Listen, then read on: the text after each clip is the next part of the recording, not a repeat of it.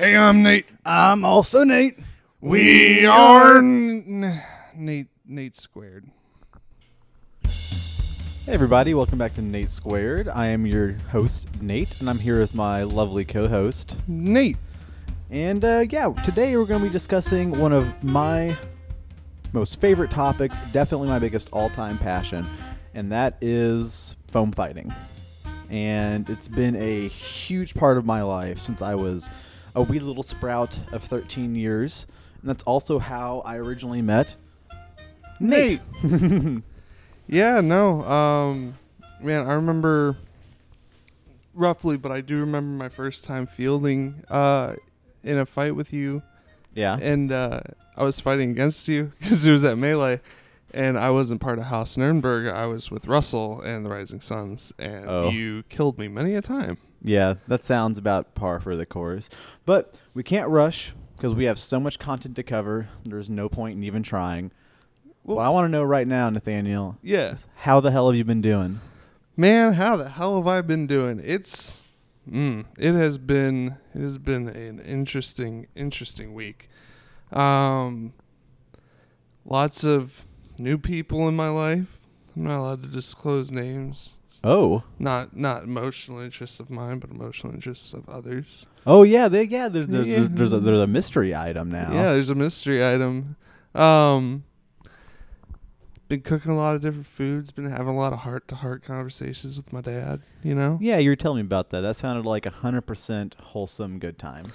It was. It was a very much needed heart-to-heart, and now I'm just trying to get paycheck to paycheck. Got 8 more days till I go to Colorado. I'll actually be there when this is getting uploaded. That's true. Actually, when is the next, appointment for your hip supposed to happen? It's supposed to happen in September, but I'm calling them up tomorrow to be like, hey, the cortisol shot did not work at all as intended. We need to figure something out. So hopefully I can get that moved up to much sooner than September. I would hate to have to wait like a month and a half. Because the eventual goal is still physical therapy, right? Yeah. When is that supposed to start? September. Okay. Both of the appointments are in September. They do the physical therapy in-house. I see. Yeah. Well, I'm looking forward to you being well. I am too, man. It is not a fun thing being crippled. And again, we were talking about this earlier, but no one ever really thinks about it, I guess, till you go through it or know somebody who has the effect that just chronic pain has on your entire psyche. Yeah, it's been getting real bad recently. So yeah, definitely it is a crushing thing. But, other than that, pretty good week. Pretty excited to be recording right now. Yeah, I'm very, very, very, very pumped to cover this topic. My life here recently has been kind of on the steadily improving route. I went to this great DAG event that I'm going to talk about last weekend or weekend before last now. Yeah. Called Battle for the Ozarks. It was the Battle for the Ozarks 6. Yeah, it was 6. So jealous, dude. Yeah, it was a lot of fun. I mean, I don't want to give away too much about it because I want to cover this later on. But, right. Spoiler alert, wonderful time. As always, phenomenal hosts, phenomenal site. Phenomenal. If you listen to our last cast, you know that phenomenal is one of my favorite words. Yeah, it is. But yeah, I worked my first few shifts with you, or not with you, but at the same place you work. I'm going to be doing mostly opening just because I'm starting to pick up more hours at my other job. Yeah. That's been going pretty good. Unfortunately, I messed up a little bit on my availability, and there was a conflict of job schedules, entirely my fault, but it got sorted out. Somebody picked up a shift for me, so that was great. Yeah. God bless you, Madison. Yeah, thank you, Madison. But yeah, I'm recently starting to make plans to move in with my buddy John. Yep. And so that's going to save me a little bit of money. Yeah, it's going to be great. I haven't lived with anybody in a long time, and I'm kind of wary to do so again, but John seems like really solid people. Justice seems like really solid people. Oh, yeah. Fucking love Justice. I'm definitely at a point in life now where I think being roommates, it gets easier because everyone's life becomes more stable. I mean, my life is going to be the most chaotic out of those two, out of us three. Right. But I still have 2 jobs. I have a car. You're still able to be self-sufficient. Right, exactly. I mean, things can change at a drop of a hat always, but I think I'm getting better at playing this game known as adulting. Yeah, I think that's also what leads into like people being able to be better roommates when they're older. Is everybody's starting to understand how to really be an adult and figure it out coexist better. with other people. Yeah. Well, all right. I'm ready to get into our topic for this week. This is probably going to be a 2-part episode Yeah, this is definitely two-parter. because we have so much to talk about. So much. And this is probably just the first episode of a 2-episode little mini-series we're going to do, when I hope in episode 2 to bring in a lot of the foam fighters that myself and Nathaniel know, Yeah. who, for some reason, we just want to hear about their side of the story. And right now, like, who I want to get is the vet. Yep. I already have these guys picked out in my head. I'm trying to work things out with them. The vet, the professional, the Scadian, and the knight, the tyrant, really. Yeah. Yeah, because I want to cover the non-foam stick-swinging games as well. Oh, yeah, That's something that we're definitely going to talk about here in a second is the fact that, I guess let me start with what is foam fighting, what is LARPing, what is the difference between what the most people perceive to be as LARPing and what we actually do. So there are many different organizations around the United States Correct. that are considered LARPs, live-action role plays. Now, there are layers and divisions within the LARP community on how much actual like character role playing is a part of the culture, as well as spellcasting abilities, class abilities. You have a lot of games that are very light touch on like the actual hand-to-hand melee combat. Super And light touch. they're very into actually like a role playing through a quest style.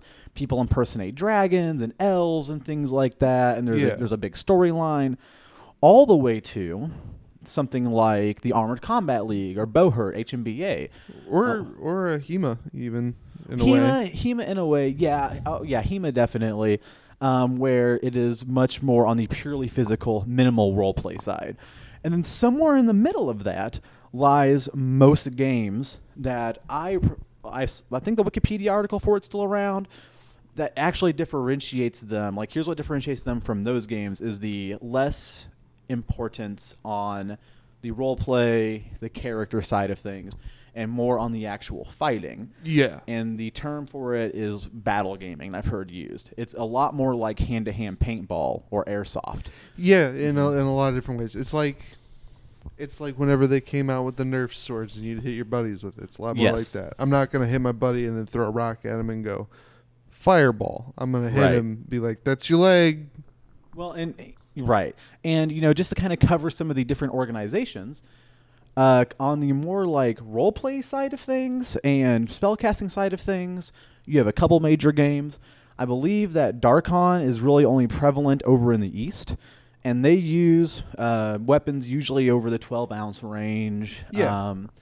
And their spellcasting is like, I think, kind of pointed more in a like competitive realm, where it's actually like more part of the battle gaming. Right. You also have Amtgard on that spectrum. And Amtgard's kind of a unique duck because Amtgard is a very min-maxed game. I shouldn't say min-max. You have like a really hard yang and a really hard yang in that community, because it covers the spectrum all the way from the most competitive, don't care about any of this class-based whatever, field combat, spell ball thing, guys using the lightest weapons, most competitive gear. Like, we're talking about, 36-inch foam swords that weigh maybe 6 to 8 ounces. Very, very light gear, very, very quick, very technical, much more like a learned and improved upon martial art. Yeah. All the way to the people who only go out there to do the role play bit. And Amtgard really tries to cater to both, and there have always been issues with the Amtgard community. That sounds really bad. I know a lot of people who have always had issues with the Amtgard community because sometimes they can come off as a little bit cliquish or a little bit elitist. They don't really care that much about garb. You can just go out there in like a t-shirt and shorts and be okay. So it kind of covers the whole purview of a LARP from the like entirely stick jock quote unquote battle gaming side of things to the really flirby storytelling side of things, magic, fireball kind of things. Going on down that list into the more like physically aggressive, because Amtgard is a very technical, very fast, very competitive game, but they have a lot of rules limiting physical contact. Yeah. And through the lightness of the weapons, there's much less chance of like, you don't have, the way that a hit is calculated in Amtgard is different. For example, in every game below this that I'm about to mention, there's what's called a significant force rule, where it doesn't matter if you hit me, you have to hit me with enough force for it to, translate really well. And it's kind of that force is calibrated differently for each region and each game. But in Amtgard, because weapons are so light, the way it's dictated is, I believe now in this version of the rules, it has to be a solid deflection or it has to stop on contact, something like that. It used to be just an audible popping noise, but they kind of upped it from that to actually having to your shot having to have like a recursive effect on the weapon or a rebounding effect on the weapon in some way. Yeah, it has to have a force significant force to where when it's stopped, it gets sent back into it. Right. And so, again, going down the list into the more physically aggressive games, you have like Belagarth, Dagahir. I think Dagahir and Amtgard are the biggest foam games in the nation. I'm not sure which one has the higher population. I'm going to have to say it'd be more along the lines of Dagahir and Melee. It might be. I see a lot of Melee propaganda. And Melee's never been around. big. Yeah, but we'll get to well, that. it might just be that they're the fucking nerds of the nerds and are way more tech savvy, so they know to go put their shit up on the internet. Maybe. I don't know. But so like Bell and Dag, it's almost completely this hand-to-hand foam sword to foam sword combat. In Dag, the only magic is really like a healing poem, which is 180 syllables. You can heal somebody's like wound on a limb, or their armor, or their shield, because shields can get broken in Dag and Bell. I don't believe Bell has healing poems. Then there's Melee. I'm going to talk a lot about Melee here in a second. We'll get to it. Melee is so great. Yeah, it's definitely a thing. And then going down from that, you have the SCA. And then, fuck yeah, ring them bells. Yeah, ring them bells. You have the ACL, HEMA, all that stuff. And the way that these groups function is you generally have geographic areas, or the nation section of the geographic areas are like kingdoms or duchies or whatever. These kingdoms subdivide down to smaller little areas, and these areas will be like sometimes cities or a county, and the players of this game within that area will meet up and play the game. Yeah. And then periodically throughout the year, these games will host much bigger events where everyone shows up to and does like really, really, really fun stuff. Really big battles, feasts, bardic competitions, which are like talent shows. Yeah, so just the greatest of times. Yeah, and then within a region, sometimes spanning many regions, you have these units of fighters that all basically field as a team in combat. The culture of these games is also a little bit different from game to game. In the SCA, they are much about the reenactment side of non-combat, period camping gear. People still care about titles and accolades off the field or out of court. Kind of supposed to stay in character the whole event. Getting very to, much recreation. Yeah, and kind of going back up the list from these more physically aggressive games. Step up. Dag culture is very much considered to be the party culture of the foam fighting world, where hell yeah, it is. The big focus is on field combat. And in some areas also, unit-on-unit combat's a big deal, local pride and all that. And partying. Bell's a little bit more stick jockey, a little bit more on the competitive side, and then Amtgard, take your pick. It's either you can, find the most competitive people there and the most LARPy people there and have a good time doing either. So I think what I want to do at this point is give an example of how one of these rule sets work. Again, we covered significant force. Yeah. And in each of the games I'm going to highlight, there are rules covering different categories of weapons and armor. So in Melee, which is a homegrown game in Tulsa, Oklahoma, that is now defunct, but it's where I got started at. Melee didn't have any magic. It had a multiple point armor system based on the real world effectiveness of the armor, except we allowed stuff like people to build armor out of plastic and things like that, as long as it was painted or decorated to look right. Right. And Melee had armor that went from 1 point up to 3 when I first started, and then you towards the end when we did a rework of the rules, you could have up to 4 points of armor.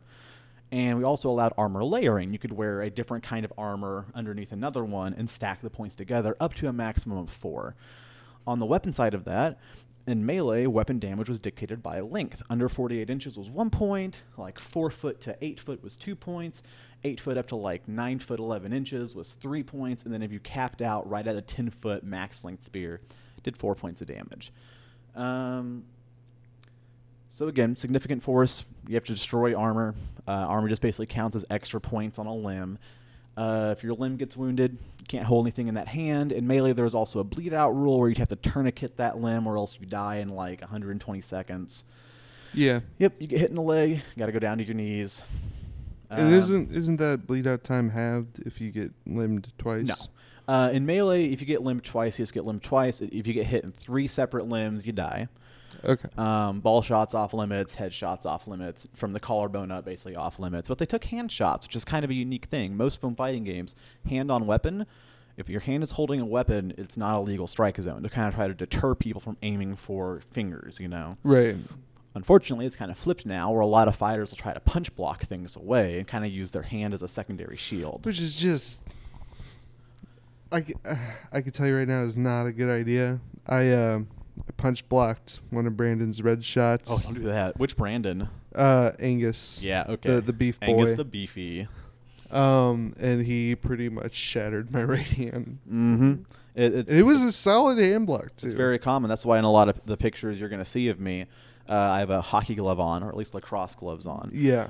Because while I don't intentionally try to punch block, it still happens. You can try to just parry you with your sword and just mess up. And that's why a lot of people put basket cases on the outside of their hilts. Yeah. So that's Melee. Melee is kind of a more complicated game. Melee's great. Yeah, if you get hit in the same limb twice, you die. DAG has a very simplistic rule set, in my opinion.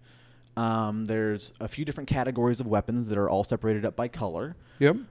Blue basically are just one-handed weapons that can slash. Yellow or green weapons can thrust. Red weapons are big two-handed weapons that can break shields. The armor out there, no matter what kind of armor you're wearing, it's only stops a single strike from a blue weapon. Yep. And it stops single grain stabs. But if you have 2 hands on the weapon you're thrusting with, it goes straight through armor. Arrows also go straight through armor. 2 hard shots from a red weapon will break a shield. Yeah, on a shield. But whenever you swing those hards, you have to yell break or else they don't count. No. It's really... Well, like, if you can actually visibly see it, like, if you don't take that, that's bad on the person. Yeah, exactly. Like, if somebody's not paying attention to you and you read their shield, let them know. If you hit them from the back and they have armor on, let them know. Don't be surprised if they keep fighting. I actually reverted back to Melee for a second at this last DAG event I went to. It was a Bell event, actually. I ran up behind a guy wearing armor, and I had just a blue in my hand. Yeah. Instead of yelling, like, blue, blue... I yelled 1, 2, like I was at Melee and I was counting off points of armor. And he had on chainmail, and chainmail at Melee was 2 points. I seriously went 1, 2, and cocked back to hit him for the 3rd time to get the kill, and was like, oh shit, no. And just kept like back hacking his team. It was really fun. God, that sounds like a blast. Yeah, and so another thing that I thought was very interesting about foam fighting is the competitive side of it that you don't really connect with until you're into the game. For instance, like, I guess what I'm trying to say is that people's perception of the LARPing, the battle gaming, the foam fighting thing is not to take it like a sport. Yeah, they take it like some weird nerd hobby, which, I mean, granted, you will find a lot of nerds out there. You ain't fucking wrong. And it might be their hobbies. So, I mean, they're not wrong with it being a nerd hobby, but the perception of their nerd hobby is like, oh, this is what the basement dwellers do. Oh, this is what the 30-year-old kids do. Yeah, and I think it was Aaron Hooker or it was somebody. I always just want to bring up Aaron Hooker because he's a great guy. Just the fairest of lads. We'll talk about you, Hook. But, baby boy. Yeah. One of my... What was I trying to say? the people. Yeah, well, somebody told me once that they've never seen people doing foam fighting getting made fun of when they're like the best fighters. Oh yeah. When you see people doing this thing at a very high skill level, it's so easy to see how hard this game is. Like it's a mental chess match with body mechanics and cardio and personal fucking strength and willpower all built in. People train like this. It's trained for this. It's crazy. And it's also crazy tactical too. Knowing, it's insane. Okay, if I see him do this is how my response should be. Here's the time I need on these shots. It's so fast. It's so fast. You have to break down these incredibly complex motions in your head and like thoroughly understand them and how to move through it. I'm going to try to describe this as best as I can. For a shot, there's this, again, talking about the really competitive scene, there's this huge push right now for information sharing. Yeah. And when I first started fighting, the best fighters were kind of that I knew of. And then again, I was just like trapped in Tulsa for the first many years I was fighting. They were very kind of secretive about who they would fight with and showing off like their techniques and certain shots and combos and everything. Because they wanted to stay the best. Basically, yeah. And now in the AmpGuard community over the past couple of years, it's been this huge push for information sharing. And there's this group called 512 Dojo that a few very notable AmpGuard fighters fight for, or they do videos with. Basically, it's a live streaming Facebook page. And, one of the best live streaming Facebook pages. It's really nice. And one of their top guys, a warlord from AmpGuard named Tato, Sir Potato. Hey, Warlord Tato, started this YouTube playlist of just different individual little shots. It's called like the 512 lead exchange, and he calls them leads. And so I'm going to try to describe like what for a really competent fighter is a very fluid, basic like setup and snap off. Basically, all right, imagine that we're facing each other. We're both right-handed, okay? Okay. A very common shot for bad fighters to throw is this high crossing shot that comes over the top, your elbow turns up, and comes down into like your right arm shoulder pocket as the defender. Yeah. It's not very good. But it's really easy to bait if somebody prefers that shot, because basically the setup is while you're stepping right, you throw this straight cross chop across their midline, which shows the top of your arm and your flank and invites them to high cross into it. If they love the high cross. As you're stepping, you retract your arm back to a position like you're about to right hook somebody as you're sliding right. And what you're doing is you're faking like you're going to go for their shield side shoulder over the top of their shield. And also as your hand drifts back, you're naturally blocking them with a high cross. So if they high cross, you smoke them, because what you're going to do is either they're going to high cross you into your block, or they don't, and that motion to block their high cross, if they do, is a fake as well, gets them to move their shield over. You immediately drop back across your body with your fists, moving this inward circling motion, and hit them in the stomach as their shield moves over. Or as soon as you block their fucking high cross, you immediately, as you continue your step, boom, wrap around, do this reverse wrap, just YouTube reverse wrap or money shot, boom, right into the fucking gut. Actually, don't YouTube money shot. That's a bad idea. YouTube money shot, Sir Brett. Yeah. That's a safe one. And again, this is a very complicated motion with real-time thought processing you have to do. Is he high crossing me? Is he buying my fake? Because if he's not, I may just transition this movement coming across my body to block the flight path of his cross into a shoulder wrap. Because maybe he just does nothing. If he does nothing, I've stepped around to his right side. I'm in good position just to continue this motion. And just to continue fucking belting into him, man. Yeah, seriously. Just look up AmpGuard Warlords on YouTube and just watch those videos at quarter speed and realize that everything you're seeing is calculated. Like there's not any random flailing going on. I'm gonna go ahead and put that video in the description just so people can find it. Cause like, in that shot, by the way, you can just it's called the Houndbreaker. I have no idea why, except that the trend for this playlist was like they started using really funny names for like their shots. And they started being like anime references and shit in there, so it's pretty funny. It's a good read. It's fucking great, man. Some are really stupid. If you watch the fidget spinner, I'm pretty sure that's a parody. I don't even want. I'll show it to you after the podcast, man. But it's gold. It sounds fucking good. So that's the competitive scene, and it's super hyper competitive. There's these massive tournaments. AmpGuard has this online tracking where you can track who the best fighters are at any given time.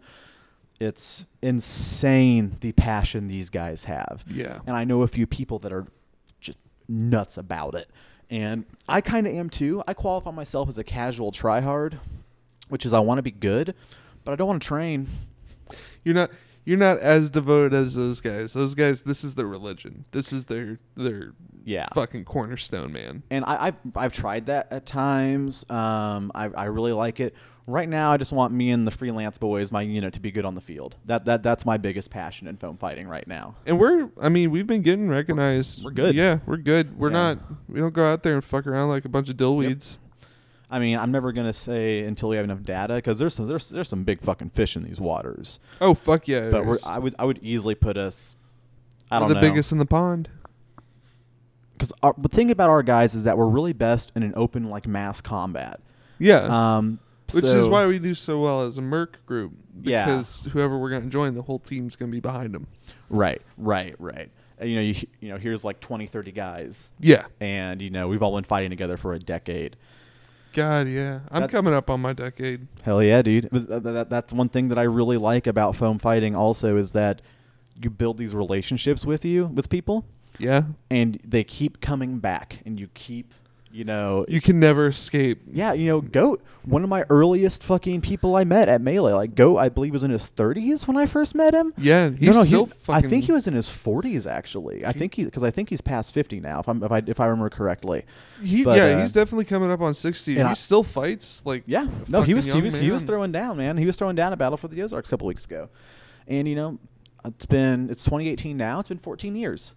Jesus. Like that's awesome, that touches me on a really deep level. These friendships you make for life, doing this weird thing that so many people will just discount at face value. I thought it was so fucking stupid the first time I heard about it and saw it. Then I got sucked in. I really enjoyed it. And that's one thing about the game that I love so much is there's so much love in it. You go to these events. And I think that one of the reasons people are kind of scared to travel to their first events is they really don't know what to expect from the people there. Like, they get it, there's going to be big, awesome fights, but what happens when you're not doing that? And the answer is hanging the fuck out, meeting a ton of new friends, forging friendships, and it's so much fun. And people will turn fucking up for these events. Fuck yeah, they will. They will wait 6 months and be like, all right, I finally get to go to an event. And they'll bring their best drugs, they'll bring their best booze, and they come just ready to have the best time. And you get this huge positive vibe. Just imagine it this way. Pretty much what it is as EDC is to rave people, or how Woodstock was to hippies, each fighting event is the nerds fucking Woodstock or EDC, right. Man. It's, you go there, you might go to 3 or 4 that year, and every time that's when you party. That's when you're around the people who get it the most. So those are the best people to party with. And again, I don't mean to paint this. People are my amp friends are gonna be like, "Oh, classic Dag fighter, right?" But no, seriously, most people at these events don't do drugs. Most people at these events just drink a little bit. My unit is kind of full of party dudes, so that's the perspective I see it from quite a bit. But who's a good example? I'm trying. There's a couple dudes from the AOM. Yeah, who are very solid about being real straight edge the whole time, and they still turn up without having to turn up. Yeah, I think people also get pushed away because they hear just about these wild crazy parties. I promise you, if you don't go to the wild crazy party, there's a great time happening at a camp somewhere. Just go find it, and it'll be the most loving people. It'll be a powwow of everybody just drinking some sodas and talking about their experiences, or there'll be some nighttime, sparring. Yeah. Or there'll be people sitting around singing and doing their own tiny little bard competitions. It's a great time. You want to talk about non-alcoholic, drug-induced good times, man. Go to Bardic. Watch Bardic happen at Dark Tides when Odeon's People's Court happens. It's beautiful. It's like an hour and a half of improv comedy. It's so fucking funny. Not just improv comedy. There's improv comedy. There's dancing. There's singing. There's reciting of just epic poetry. It's anything you can think of, and it's just every time it's great. Whenever that dude gets up there and starts singing that Russian drinking song, he sings every time, and everybody joins in. Yeah, it's so great. And and that's just DAG event examples. That's not even talking about like AmpGuard or the ANS, the arts and science side. Oh, is yeah. fucking thick. SCA, oh my god. Like, again, it's a whole other culture. You can go to an SCA event and learn weaving.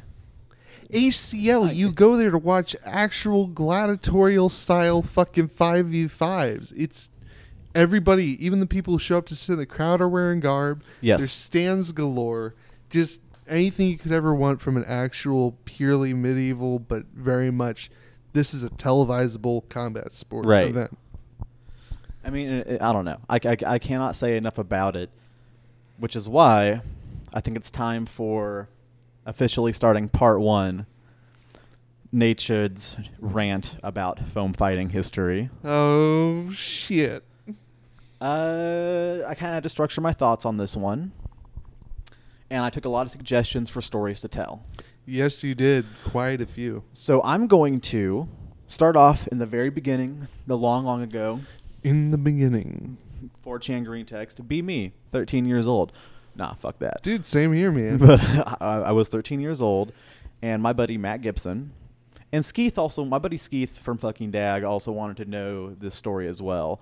And Skeeth, I promise you that by the end of it, we're going to cover the second part of this. He wanted to hear my first opinion and my current opinion. Oh, yeah. So my buddy Matt Gibson, go by the name of Man Bear Pig now. He's engaged now, dude. I know. It's and insane. He got a baby, too. He's growing up. I knew that dude in 5th grade. Like, we're tight, man. Oliver used to work with him, right? Oh, yeah. Direct? And he got to watch the transition of his fatherhood. It's like he would come into work a bunch with his long hair, and then one day he came in with like a very businessman-like haircut, and like it trimmed up his beard, and Oliver was like, fatherhood hit him like a fucking truck, dude. Dad Bear Pig now. But anyway, so we were in 8th grade. It was the summer between our 8th grade and freshman year. Yeah. I'd been 13 for a few months. And Matt one day is like, dude, you got to come down to Whiteside Park, 41st and fucking Harvard, between Harvard and Yale, and see these dudes on Saturday.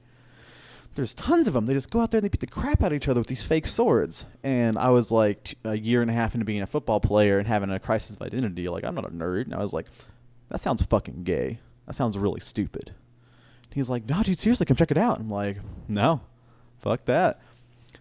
So I go out there. And so it happens. Yeah. So we show up, and I'm looking at it, and Matt's like, you want to fight? And I'm like, no, this looks retarded. Fuck this. No, fuck that. And then you picked up a stick and fought. No. I went to fuck home. I was like, this is stupid. I live 3 blocks away. Peace. Come back the next week.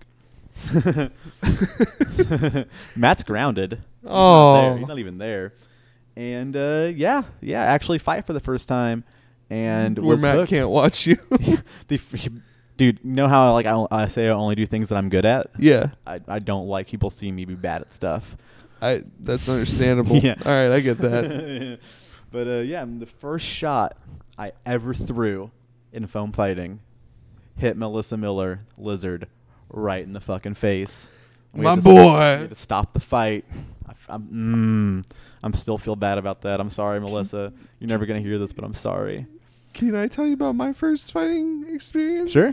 All right. So you know Angus the Beefy. Yes. So my brother and Angus the Beefy went to high school together. I think middle school. Shout out Angus, you beefy motherfucker. So my brother comes home one day. He's like, dude, I got my friend Brandon coming over. Remember how we used to hit each other with wooden sticks when we were kids? I was like, yeah. He goes, I got something better. So Angus shows up to my little 13-year-old ass's house. It brings out all his weapons. And it's like, remember that shitty, weird bendy glaive he had? Yes. That huge fucking Nerf football-headed spear he had? Yes. So he's pulling out all those arrow weapons, like the shitty, shitty old fucking dag weapons. And like it gets ready to start raining, so we all go outside and we just start beating the ever-loving shit out of each other. And then it starts raining, so everything starts getting real heavy. Yeah. Just keep because these are cloth-covered weapons. Yeah. Yeah. I just remember getting my ass kicked for like 2.5 hours, and then I went inside and I was like, all right, so when the rain's done, can we go back out and do it again? Like it was fucking great. I loved it. I love it, man. So when I first started coming out, the guy who invited me to fight was Matamushi. Blake. I can't quite remember what Blake's last name is, but again, guy who was probably in his 30s, 40s when I first started coming out. He had this team called Rusty Gauntlet. We were supposed to be like a bunch of rogues and shit, so we all had like katanas. We were all like, Asian themed. And so like we were on that team, myself, Matt's twin brother, non-identical, Manly. Yep.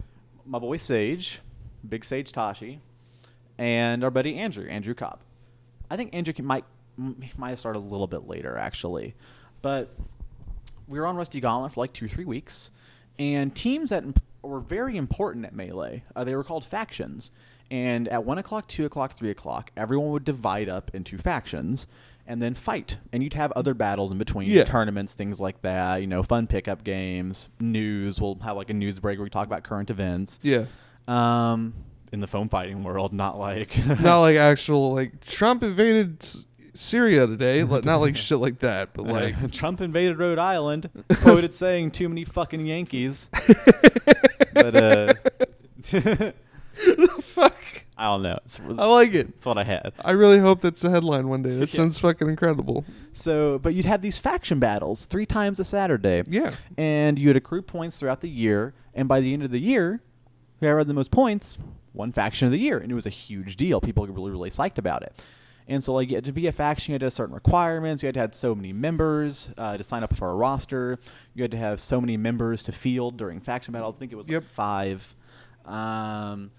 I believe you had to have an identifying garb or color. So, like, the Spartan team wore all red and had, like, red shields with the big, like, V's, upside-down V's. Yep. Whatever that's called. And when I first started going out, well, again, we were on Rusty Gauntlet, but then one day Matamushi didn't show up, and he had all of our gear. Oh, and no. This dude named Parrot, not all of our gear, we just used all of his gear, so we didn't have any gear. And so we sit around awkwardly, and the next week, we're standing around awkwardly, and he's not there. And this dude named Parrish from the Roman team walks over and invites us to come fucking hang out on the Roman team. Yeah. And try fighting for them. And so at Melee at this time, and, this is where I'm hoping people who are still listening that are like foam heads. Yeah, who are from other parts of the country or didn't grow up with Melee start understanding why Melee was actually fucking pretty cool. There were weekly attendances between 85 to 100 people at just weekly practices.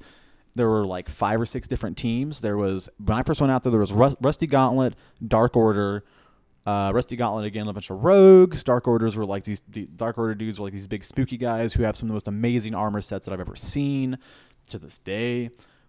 The Sarmatians, Gaul, Rome, Sparta, and Chalice. And each team had a different dynamic, a different strategy, a different gear set. And at the time, the factions were so stacked on the Roman and Spartan sides that seriously, like, Rome and Sparta would just fight every week, and whoever won that would just mop the rest of the field, or they would each, like, go fight other teams. Only Rome and Sparta were left and just fight each other. And we started getting, like, these big, people would, like, make agreements before faction battles and be like, hey, if you don't attack my team, I'm just trying to try something out. We'll go run into Sparta for you. And, we'll try to shave a few guys off. But, we're a few points away from coming in third behind you guys or Sparta, whoever takes faction of the year. So if you guys go wipe out this team for us while we do that, that'd be awesome. Yeah. Because they're competing for that third place spot. That actually happened. It got pretty intense. There were like agreements and honor duels and blah, blah, blah, blah, blah. So we joined Rome. And it was the 13th Legion. I just love that fucking... So we joined Rome. Segue hard. We joined Rome. It was the 13th Legion. The 13th Legion is the Roman legion that got lost chasing the Picts in Ireland and never came home. And that was kind of their story. Because at Melee, everything took place in this mystical realm called Apocrypha, where like people who were true hardcore, like medieval ancient warriors would manifest in this plane basically after death and could never like be truly killed. That's why you kept coming back. And that's where the 13th ended up. And so we started fighting with them, and it was very fun. Like, that's where I really started learning how to do field combat, how to run shield with a spear and protect my spearmen. That's the first time I ever built armor, was on that team. Like, I think it was actually the only time I ever built armor was on that team. We used to just cut up these 55-gallon plastic drums. We literally had a template that we'd lay on it, draw out, and would turn it into Roman lorica segmentata. God, and you just drill holes, put it all together, food grade plastic, man. Spray paint it black, good to go. No, seriously, like we'll try to either we're gonna have a slideshow with this or an Imgur gallery to go with this. Yeah. I'll post a bunch of pictures of the Roman team. It actually looked pretty good. We didn't look half as good as the fucking Spartans did, though. But I'll talk about Rome for a second. There's a lot of guys on Rome that, again, were the Greeks. Oh yeah, the Greeks. The fucking yeah. Greeks the with Greeks the looked tiny good. little man shorts. Yeah, the Greeks looked good. But again, like, you know, there are these people who I met then at 13 years old who I'm still hanging out with. Lobo. Lobo was a fierce little fucking fighter. I hate to say it, Lobo, but you're one of the angriest dwarfs I've ever seen.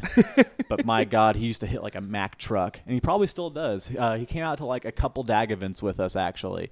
And, really? you know, just last year, I think. And so he's That's still awesome. in the game. And he was also a master crafter. Like, they had crafting ranks at Melee. You had to like ascend through these ranks to make certain weapons to prove that you knew how to safely make other weapons. And so there was Lobo. There was a dude named Thalen. I met his son, Zach. Thalen was another master crafter on our team. So our gear looked amazing. I think I've met Thalen. Yeah. Yeah. Thalen's good an guy. old school dude. It's also when fighting for Sparta, I met Goat. And Goat's still around. It's where I met Wes Rowe. It's where I met Adian. Like, all these, you know, big-time dudes who I'm still, like, buddies with. You know, I love seeing them out Super at cool events. guys, all of them. Yeah. Fucking love them all. And so I'm just going to keep kind of going on chronologically through my foam fighting. Around this time is when I also started I decided that this is something I want to be good at because, by God, is it so satisfying to smoke people. I had been Jesus, yeah, it is. like when I had been just a wee little child, I had been kind of an airsoft kid, kind of a, you know, paintball kid. Still very competitive combat-based sports, yeah. But my parents couldn't afford for me to do that shit. Right. You know, because a good paintball gun's going to be at least like what, $180, $200, $250 for like an actual nice quality one. Around 300, yeah. It's Yeah, fucking yeah, expensive. yeah. I was I had talking a about, like, base Tipman, model, and it yeah. was, which, I know this is not on the same sports, Hit it. but fucking Tipman Custom Pro single action, the way that thing's fucking pressure comes Yeah. through stock. We went outside to test it, right? We all got Tipmans. My dad and my brother got an automatic, and I had the fucking single fire.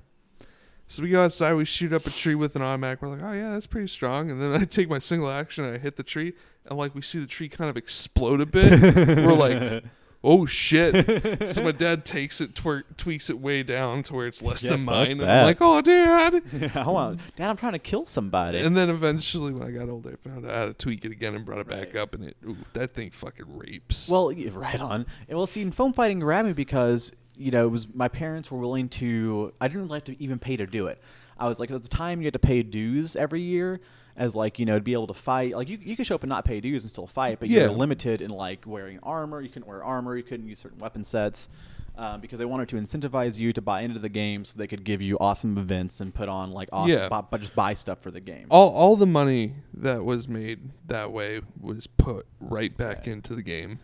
And I think that we're gonna have to fade out for a little break here because I gotta use the bathroom. No, I hear you, man. Yeah. All right, so when we come back, the continuation. Okay, and we're back. Where I left off, I was talking about how this was a game that I decided to finally become good at, and I could afford to do so because, again, I was a child. I was 13 when I first started. Yeah. And, you know, I didn't have to pay anything aside from dues, and the game was so competitive that people would just let you borrow gear, take gear home to train with just so you'd fight for their team. It's kind of a cultural thing that happened at Melee that was hard to break people of, was to furnish their own weapons when we started cross-gaming into, like, Dag and Bell. Yeah. Because the culture's kind of flipped in that game. Basically, either you buy from an online vendor or you just make your own, mostly. And I decided that I wanted to become good at this thing. My parents, I think, over the course of the first year, may have given me, like, $105 to spend on this game altogether. Yeah. And that got me a shield and a weapon and a year membership. And that shield and that weapon lasted me quite a long time. And I also borrowed a lot of gear still. So it's like I wasn't wearing out my own stuff all the time. Occasionally you can mix things up. That's another thing that's really fun about foam fighting is that I think that the visceral feel of different weapon sets is so much cooler than changing something on your airsoft gun. It totally is. Like, all I own is a fucking spear and a bat. Yeah. But I fucking love sword and board. Yeah, exactly. Like, I fucking love archery. Yeah, the experience of going onto a field with a 10-foot spear is wholly different from going onto the field with a sword and a shield. Yeah. Oh my god. I fucking love spear fighting so much. I dude. suck at it, man. I'm so bad. I can't thrust for shit. Oh. I've been working on those tech shots of like fucking rapping with a spear. There's an old school melee term, tech shot. Oh yeah. Yeah. But there was this man named Zero. That was his fighting name. John Zero. Watkins. John Watkins has still like the most melee tournament wins ever. And he was an Amp Guard cross gamer. And again, he really got into the competitive scene in Amp Guard back in 2003, 2004, around that era. And he held a midweek fighters practice for melee. And I started showing up. And I fought him and his buddy Alucard quite a bit. And just wanted to get better and would just go out there every Thursday. Or if for some reason practice got canceled because people didn't show up or something, John would just come to my house and just throw gear at me and be like, all right, let's fight. And he just literally beat me up until I finally started to get better. He forced you to stay on that hustle. Yeah. He taught me some important lessons. Mostly, pick up your leg when I swing for it. Don't move your shield so much because I'm just going to hit you if you do. And I eventually mastered the strategy of pushing my shield into his face so he couldn't see and then hitting him in the legs. And there you go. Block out the sun with your shield. Making lemonade. Yeah. Which I guess, is kind of karma if you look at the banner picture on our Facebook page. Yeah, you're getting your eyes blocked out. Hell, even on that banner, like you were pointing out earlier, it's a real good fucking tech shot, man. It's a good wrap. And that's a good fucking... That shield block that you're doing in that photo. So his shield's going up, right, to block out your eyes. I don't think that's where it was originally going. I think you thrust it up into his shield to pop it up high. I don't know. That shield's real high. And then you came around for I don't a bad remember. grab. But, I started grinding on this game really hard and trying actively to get better and fighting all the time. Oh, yeah. Myself and Sage. Sage lived a block away from me. And we would fight all the way to his house with him backing up and me walking forwards, and I would back up and he would walk forwards. We did that several days, man, just fighting every chance that we got. And it was such a good outlet for me as well, because around this time is when my mom and dad's drug addiction came to light and my home life kind of fell apart, and it gave me something else to focus on and really just dive into to get away from all of that. So that's one of the ways that foam fighting has really helped me over the years. It is a wonderful escape. It's been really so consistent in my life. It's been such a wonder to have around. And again, just to have these really deep friendships and bonds that you build with people just on the field, just swinging fake swords at each other. So after Rome, some of the same guys who were on Rome went on and founded the Crusaders. I don't got much to say about them. They were, middle of the road team. Also one little funny Roman Sparta story before I get too far down the line.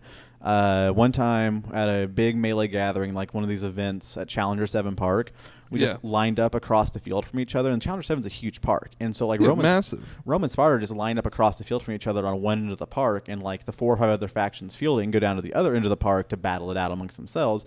And Roman Sparta just look at each other and we must just stand there staring at each other for 5-10 minutes, about 40 yards apart. And we started grabbing pieces of rotten fruit that were just on the ground, things that had fallen off of trees, and just throwing them at each other. And I was like, is this real combat? Because yeah, I mean, except I'm sure we were much more jovial about it. Yeah, it was a lot of fun. In my head, all I see is just 2 lines of people very serious, and they pick up their fruit, and it's just screaming. No fun at all. No fun. They're actually trying to kill each other with rotten fruit. So after the Crusaders, I met a guy named Russell Kernigan. Russell Kernigan was from the other melee park. Fucking Russell. So boo Russell. Boo Russell. Oh God, melee memes. God, boo fucking Russell. Yeah, I'll get to that story. But so story. Just before I started playing, I believe in the early 2000s, or maybe late 90s, is Melee had a split. The story, as I recall it being told, is that the founder of Melee, Magnus, went to, I believe, St. Louis or down south like Louisiana or something, and relocated there for a while and left a bunch of people in charge of Melee who immediately dipped out. And so another group of guys stepped in and started running it. And then Magnus, he was going to try to promote Melee wherever he was at. He was going to go build his own park. Came back and tried to reassert control over the park. And the guys who'd been running it for like years were like, no, we leave. Fuck you. We got this. And Magnus was like, fuck you. I'm going to start my own damn park. And so the park he started is known as Brocknara. That's where I started fighting at. The other park at La Fortune Park was Nickelshire. Yeah. Heard a lot of stories about Brocknara. I don't know if I've ever been out there. That was when Melee was back at Whiteside. Okay. Yeah. And I don't want to get into the drama between Nickelshire and Brocknara because it's all biased and who knows. Yeah. But Russell comes over and he wants to start a team, and his persona name was Marcus Kylek at the time. And so he just wanted to start House Kylek, kind of like, that we're going to be our own little like noble house of knights, I guess, basically, or whatever. And he wanted me to be a part of it because there were a lot of different units among this like little faction. And he wanted me to lead the House Guard, which was kind of like our shock stormtrooper like unit, fast moving, light armor, flanking, and just like assault unit. And that was a lot of fun. We were a very successful team. Oh, I'm actually forgetting something completely. Shortly before House Kylek, Magnus started coming back out to Melee and started a team called Hand of the White Bear. And like all of my... That sounds really familiar. All of my little childhood friends, again, like Manly, Matt, Andrew, Sage, we all joined Hand of the White Bear, along with some remnants of the Crusader Roman teams and Spartan teams. Yeah. And I loved that team so much because we were very competitive. We had a lot of young guys. We weren't the best fighters. We didn't have the most armor, but we were just super fucking motivated and tried to strategize really hard, and it paid off. And that was really fun. And so that's how I remember correctly, bridged into being on House Kylek, was to be kind of just this unit sergeant. And House Kylek was a ton of fun. It was a lot of work. I hung out with Russell and his girlfriend at the time, Casey. And that's how because Casey at the time was coming out with this dude named Alex. And then weird shit happened, and I started hanging out with Russell quite a bit. Then him and Casey started dating, and I was like over at Casey's house every single day just hanging out. And Russell eventually moved in over there. And so I got really tight with him. And after a while, though, I just got so tired of being in a leadership position. Yeah. Because every fight, you are just so having to be so responsible and so turned on. There's no time to just goof off. It gets stressful, yeah. Yeah. It becomes it becomes like a job. Well, I wouldn't say so much as a job because it was still enjoyable and rewarding, but it was exhausting. Right. Jobs can be enjoyable and rewarding. Yeah, I got you. Bullshit. But I left and joined this team called the Gladiators, which had like Wesley Rowe on it, a Dean, Aaron Hooker. Yeah. And Hooker, I have to admit, is still like one of my favorite people I've met through film fighting. Hooker is proof that some people are just better than others. I mean, I don't want to make... Just inherently better. Yeah, I don't want to make it, make you blush, A.A. Rom, but, you're beautiful. You're so swole. You're so nice. You're so generous. You're a really, really good fighter. Real smart. Yeah, really smart. And Hooker's one of the guys who drank the fucking Kool-Aid, went balls deep on the competitive side of film fighting from day one. Fuck yeah, he did. That dude is a jockey. Yep, and it's paid off. It's paid off really well. I asked Aaron Hooker, I'm like, I just don't see the cracks in you. I don't see any flaws. Like, what is something like you had to, deal with in your life? Like, where are you fucked up at? He goes, well, when I was younger, I had a speech impediment. And then, I don't know, I'd handled it. And I was like, basically Was he in the military? Yeah, he's in the Guard. Damn. Why? Well, if he was active duty, there might be something there. Might have seen some shit. Oh, yeah. No. But no, he's not. All right. So yeah, there's got to be something, right? You have to be fucked up somehow. Nobody's just functional. Maybe he likes toes. That's okay. No, not like clean toes. Like toes that are full of toe jam and shit. I don't dirty toes. That's fat shaming, and that's not okay. That is my. We don't fat shame on Nate². That is my fetish. Shame. That is my fetish. It's shame. It's shame. So. the gladiators in House Kylek were very competitive. Like, I had to deal with a little bit of like backlash for leaving to go to the other team that was like their main competitor.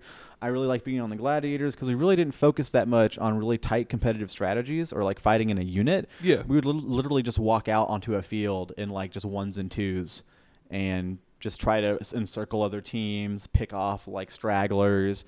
A very common tactic would be like, I would go in and try to get 2 or 3 guys to aggress on me, then backpedal, and then a DN or West would swoop in from a flank, hit one of them in the leg, and I'd disengage, rinse and repeat 10 times. Yeah. And it like we wolf pack people, and you hear about all these strategies in fucking Melee, wolf pack. Well, actually, like wolf packs, which is like what we were doing.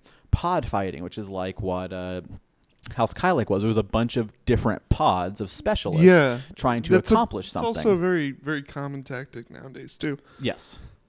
Except it's not as easy to orchestrate on a chaotic as fuck dag field. Right. But yeah. Well, it really depends on how you're going to build those pods. You build it 2 spears, 2 shields. I'm talking about just overall unit cohesion across 300 people is really difficult. Just fucking making sure everybody's communicating properly. Right. And it's just like, 15, 18 dudes. It's really easy to be like, all right, we're going to split into 4 or 5 units.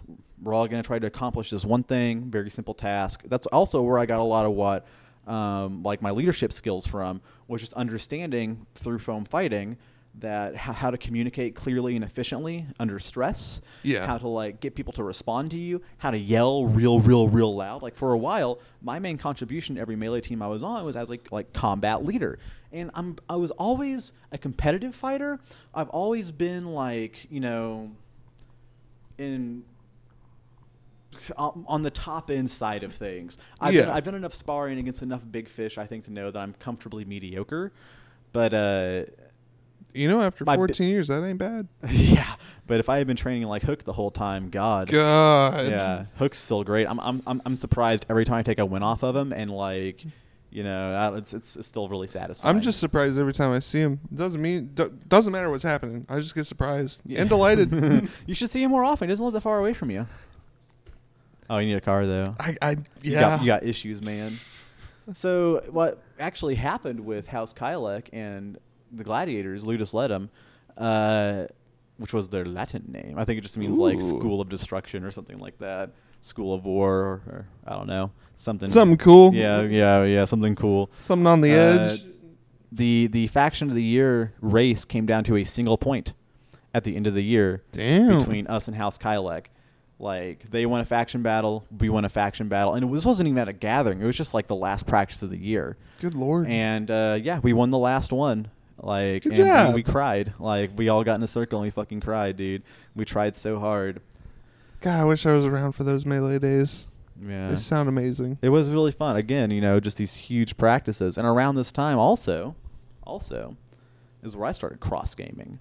Ooh. Because I had heard about Amp Guard practice and everything here in town. There was a hard bias against Amp Guard practice in old school Melee. There was this period of time where people believed that if your weapon wasn't covered in strapping tape and duct tape and hurt to get hit with, then it wasn't manly or right or proper. Yeah, it wasn't real fighting. Yeah, and they tried to introduce all of these measures and the rules to try to keep Amp Guard weapons out of Melee. They should just put in a weight restriction from day one. Yeah. Would have been easy peasy. But in defense of Amp Guard, I came in around near the end of that whole hatred for Amp Guard. I remember one of the main defenses for it was you go and trade with Amp Guard, you're going to be a lot quicker out on the field whenever you come to Melee. Because you gotta be quick on your fucking feet out there, man. Yeah, I think Amp Guard. If you're trying to get better at whatever game that you're doing that's not Amp Guard, go fight at your local Amp Guard practice. See if you can find any local warlords or sword knights. Yeah, man, fucking Stork it out at Amp Guard when he's fighting. Yeah, I firmly believe that there is some amount of fighting style differences when it comes to like the weight of your weapon. Yeah. There are a lot of things that you can do with a lighter weapon a lot more easily, but still going out to those faster swinging games, it makes you so much mentally quicker, and that faster mental processing speed will make you better at whatever other game you're playing. Yeah, it's a lot like our first podcast subject that we talked about. Yes. It's a lot lot like the UFC fighting. If you want to be a good UFC fighter, you have to have good ground game. You gotta have good BJJ. LARP fighting is MMA. Top 10 YouTubers who swore about LARP fighting. What? What? Yeah, no. Like, you want good ground game? All right, go do BJJ. All right, but what happens if they don't go to the ground? Well, I'm going to need to learn something else. I'll learn karate Right. or fucking Wing Chun or some shit like that. Right. Same with fighting. All right, I got my ground game. I can hit real good, and I can know where to place my shots. Well, see, I'm not that fast. I think it is different. I think that if you go to AmpCard, you learn how to do everything just better. Yeah. I mean, just if only because it has the most refined competitive scene in the foam world, and there's such a huge emphasis on information sharing and like everybody getting as skilled as possible. I mean, I know no AmpGuard fighter that's ever complained about having to use a dag weapon because it's heavy. Never met a single one that's done that. I don't know. Like, I just think it's really great, and I got to go fight. You know, again, I was probably 8 or 9 years into the game, maybe 7 or 8 years into the game before I ever fought out of state at a non-melee event. I'd been to like this event called Conclave in Colorado Springs a few times, so the melee group up there. It was the only one that we ever went to outside of the state. I think there used to be one forever ago in St. Louis, which, if I remember correctly, morphed into the Black Company, the DAG unit, over time. That's the story, at least. And then I heard that there was a group. So there's a group in St. Louis for a while. There's a group in, I think, South Carolina for a little bit. Then there's the Okmulgee group, which is a suburb of Tulsa. Basically, it's like 45 minutes away. And then the Colorado Springs one. Well, I went to a AmpGuard event in Texas with this guy named Fenton, who was constantly top of the heap in melee fighters. Like, you know, he probably would have racked up more tournament wins had he fought them than, you know, Zero ever did. Fenton's the stories of Fenton still go on to this day. There's still a lot of bias against Fenton because people say that he's a very thick fighter, that he cheats, he doesn't take shots. Yeah. I've had a little bit of experience with this, but every time I brought it up to him, he's been the nicest guy. I think that he is just so into it that he forgets, and he really should keep better track of what happens. But I think he's just so into the moment that he gets a little bit intense, gets a little bit thick about it, and it's just I don't know. Oliver's a lot like him in that way. Yeah, I've done it too. I've definitely slipped shots because I was mad or I was pumped up or I was angry that I later felt like shit about, or like 2 steps later I'm like, no, I'm going to take that. But, I mean, if you watch Fenton fight on a field, it is 100% motion 100% of the time. But I still really respected him as a fighter even then. And to this day, he's still one of the better fighters in the area. Yeah. Like, that unfortunately, he has this reputation to where people will fight him and be like, oh, no, he's cheating. Well, if he was a cheater, and I don't know if he used to be, I mean, there's so many stories that have to come from somewhere. Yeah. He's much, much, much better now. I mean, he doesn't have that rap in the AMP community. God, no. And, you know, yeah, he's a solid fighter. He and Zero and Alucard invited me down to Banner Wars in Texas. As an event site called Tanglewood Forest. And if any AmpGuard guys hear that name, Tanglewood Forest, and shiver, I feel you, dude. It was my first event there. That site and those people, they did kind of suck. The best thing about that event was there was a tavern 45 feet away from the Tulsa campsite. Which is fucking neato. I was like 17, 18. Let me drink all the fuck I wanted to. Hey. What up, tavern? There might be drama about this. Don't let there be drama about this. When I tell you guys the story of my first fucking fighting event, that's probably where the drama will come in. So don't start drama. Also, don't give alcohol to minors. Yeah, definitely don't do that. If you have a problem with it, don't do it. Don't let your friends do it. But it happened to me. It'll happen to you. Happened to me. So that was cool. They did. I went basically because I was told there was a 24-hour lit ditch field. And ditch fighting and foam fighting is you start off with 2 roughly evenly sized teams. You fight it out, and the winning team sends the first person that died on their team to the opposing team. Yeah. And so it's super fun fights. Yeah, really fast. Goes back and forth very quickly. Lasts forever. Yeah, that's the idea. It just keeps going. And so I showed up and ditched for a while, and it was fun. Fought some really good guys. The ground out there was horrible, though. Because at one point, I think it was just a big sand pit, but all the sand had been stomped out of it, and so it was just a bunch of rocks and shit. Yep. Tore my knees the fuck up. And then I got to meet a guy, go by the name of Monkey. Monkey is, to this day, one of the best fighters I fought. It's either him or Brett. I have no idea which is better. I just don't know. I think Brett might have a little bit of an edge on him. But Monkey was like, again, talking about fighting some big fish fighters. I thought that I'd seen Top of the Heap. I thought Top of the Heap fighters were like Fenton. And then I watched Monkey just obliterate Fenton. And I realized that I knew nothing about the size of the fish in these waters. Fenton was the big fish of a small pond. Yes. Yeah. A lot of the more famous fighters in our very small groups are going to have that sort of big fish in a small pond. Yeah.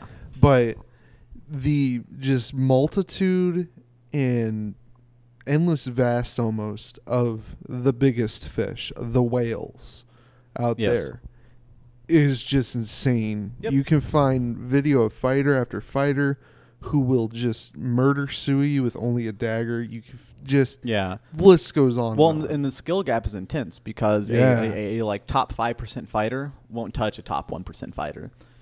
It's just like the valleys in between the percentages at the top of the game are huge. And what's nice about Amcard again is they publicize a lot, like tourney results. They have tourney tracking. You find out who the biggest fucking whale is right now. I think it's still Brennan, but like, you know, if you want to know who the best foam fighter is in the States, there he is. I don't care what game you want to talk about. There is no dag or bell fighter better than whoever the top Amcard warlord is right now. Promise you, just because the culture is not there for it. The culture is there in Amcard, and they've been trying to do it a lot longer than anybody else has. Now, again, if you want to start talking about skill sets outside of foam fighting games like SCA, ACL, doesn't really carry over, except in the SCA. Guess who one of the top all-time legendary fighters is? Is it a dag fighter? Spin. And if you're an Amcard dude, Spin was one of like the original, like, oh my god, what the fuck, he's so good, warlords. What? And now in SCA, it's the same thing. Fights two-stick, he's great. He's a rogue. Huge company in Amcard is Rogue Company. They also have a fucking whole like SCA chapter and park and everything. Yeah. Angus, bringing that dude back up again. When he did his transition over from Daggear to SCA, he found that he was really good at it because they have that ring that bell stance where they hold their sword overhead. And he would do the same thing, but rather than swinging in for a strike, he would wrap into the ribs because they wouldn't be blocking there. They would be trying to block their head. And I remember him telling us about this. He was like, yeah, man, I'll go out there and I won't get killed because I'll just keep slapping him in the ribs. Yep. Yeah, the foam game transfers pretty well over to SCA. I imagine that the transition of fighting greatsword and foam to fighting greatsword in the SCA is pretty gentle. Yeah. But I know that sword and board fighting, the transition is kind of rough because you have to get used to blocking 6 inches higher or 10 inches higher because at SCA, from the knees down is an illegal strike zone, but your whole head is legal because you have a helmet. So you really have to shift your guard a bit higher. But, so I went to Banner Wars. I got to fight like one of the first great fighters ever fought. Later on, I think last year, I got to fight Sir Brett for the first time. Hell yeah. He's my foam fighting senpai. I want to fight just like him. But he's a bigger dude. He's also a ton of weight here. Brett Skinner, if you ever listen to this podcast, bro, I'm super proud of you because I was a fat dude who lost some weight and I'm putting it back on. You are also a fat dude that's lost way more weight than I have. Looks like you're keeping it off. I see you on the fucking Warlord Sports videos. Good man. Looking good, dude. Keep it good fucking man. going. But, Brett was still a fucking fat dude with ball bearings for knees. And I don't have ball bearings for knees. I have a knee and a half, Like his fucking knees would swivel on demand? We'll look up some Brett videos here in a bit. I think I may have shown you this one. That's insane. Yeah. Around this time... Is he the dude that moves into leads? No, the lead exchange, no, that's Tato. No. Oh, yeah, okay. Yeah. I want to fight Tato. Tato's like a muscle memory monster. I also wanted to do a shout out to my buddy Weevil. Weevil didn't really give me a good story to tell. One time I hit Weevil in the face. His real name is Daniel Reeder. I have no idea what his actual persona name is. All I know is that he's a slave to a fellow I know named Chongo in lore, and his slave name is Weevil. So what up, Weevil? What up, Weevil? I don't got a story about you. You just wanted me to mention my free rhinoplasty services, and so I guess check whatever service we're using to show you photos. That's me hitting you in the nose. There you go, Weevil. Yep, I had my nose broken doing foam fighting also, man. Really? Yeah, I was out at Okmulgee, and there's going to be the picture of it, but I was doing a round robin, and I was like, so a round robin, you start off with like 2 guys fighting in a circle of fighters. Yeah. And whoever dies goes back to his place in line, and the next person going clockwise steps in and fights the guy in the middle. Yeah. And you keep doing this till somebody rings the whole circle. It goes back all the way around to the guy they fought the first time, beats them again, and then he wins. Right. It's kind of rare. Well, I'm like 3/4 of the way through the circle, and this fighter named Blue hits me in the face real hard. Hey, I know Blue. And no, not Dag Blue. Oh, okay. Yeah, this is a Blue. dude. This is a dude from Mulkey. Okay. And he like hits me in the face real fucking hard with a hard melee weapon, you know. And my whole face like goes numb. And I was there with Marco, and Marco like pulled me aside. He's like, "Bro, you okay? You need to stop." And I'm like, "No, I'm fine. I'm good." He's like, "Dude, your nose is fucked." I'm like, "Nah." And so we take a picture, and of course I'm cheesing because I'm in shock. I'm like, yeah. And like you can see my nose is all swollen up and like a little bit off to the side. He's like, "Dude, you need to stop." I'm like, "But I'm about to win." And so I won, and then I went and sat down. I got 2 breaks stories. All right. I broke Toki's collarbone. Oh no. That was me. So he was chasing after me, and I threw my spear behind my back so I could trip him up and then switch around and throw for the chest. Yeah. Tripped him up a little too well. He rolled and smashed right into the shaft of my spear with his shoulder. Yeah. Also, I'm not sure if you know this, but in melee that's fine. In Dag, you're not allowed to try to trip people with weapons. Well, they didn't tell me that. They didn't tell me that. So he smashes into You just wanted to win. Yeah, I just really wanted to win real bad. So he smashes into it, breaks his collarbone. I'm freaking out. So I offer to go take care of his kids while he's in the hospital, getting his fucking collarbone reset. So I hang out with his kids for like 4 hours. He has some good babies. And then every time I would see him after that, I'd be like tying his kids' shoes or bringing him something to drink because I just felt fucking terrible. And then not too long after that, I broke my hand by blocking Brandon's red. At the time, my brother was working at Panera, so I break my hand. I'm like, "Hey guys, I think my hand's broken." Oh yeah, you told me about this. Yeah. They're like, "Yeah, it's broken." And my brother looks at me. He goes, "Keep fighting." I'm like, "I don't know, dude. I don't know if I should." He goes, No. Keep fighting. It's fine." So I keep fighting. Keeps getting hit, swelling up more. Then we go into the woods. Where at? Out at Lakey. Leak? Okay. Yeah. And I go into the woods.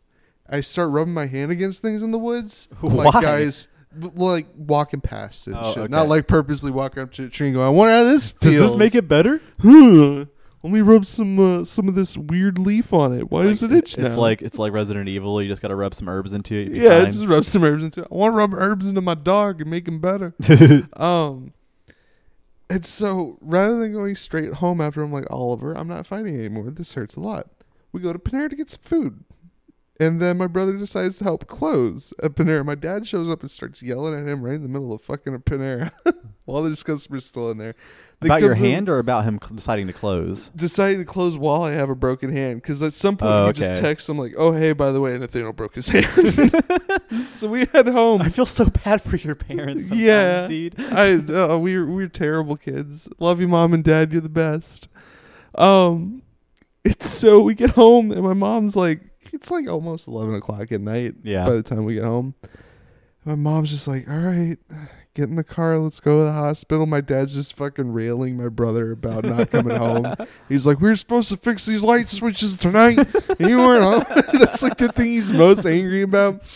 My mom's like, "Yeah, this is what happened." There's a photo of me. We'll probably show it with my hand in a cast. Just like, "Yeah, I did it." So that's one of my bucket list things, was breaking a bone. Oh, great job. But yeah, it was, oh man. You want to get shot too? I can help. We almost had shot too. Oh no. Yeah. If I can remember in the art. No, I meant like, do you want to get shot? I'll shoot you. Oh. Is that also on your bucket list? Yeah, it is actually. We're going to save the Yerf story for another day. Yeah, that. We don't want to talk about that right now. Yeah. So let's see. I got a few more points to hit, then I'll be done with my whole rant about foam fighting. Yeah. So around this time,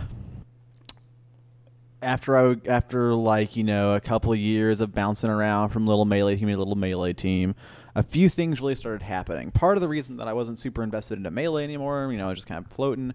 I was on Blood Dragons at the time with Marco. I was merked out to him, or no, maybe a little bit out of order, but either way, I really started getting into cross gaming again because a couple of guys started showing up at melee practice. Yeah. Go by the name of Chongo and Drode. Hey. Yeah. Chong Bombadillo. And, you know, they were DAG fighters out of St. Louis who had just moved to town here recently, and they were at Top Deck, a game shop, one night, and somebody was talking about melee, and like, "Oh, yeah, let's go the fuck out."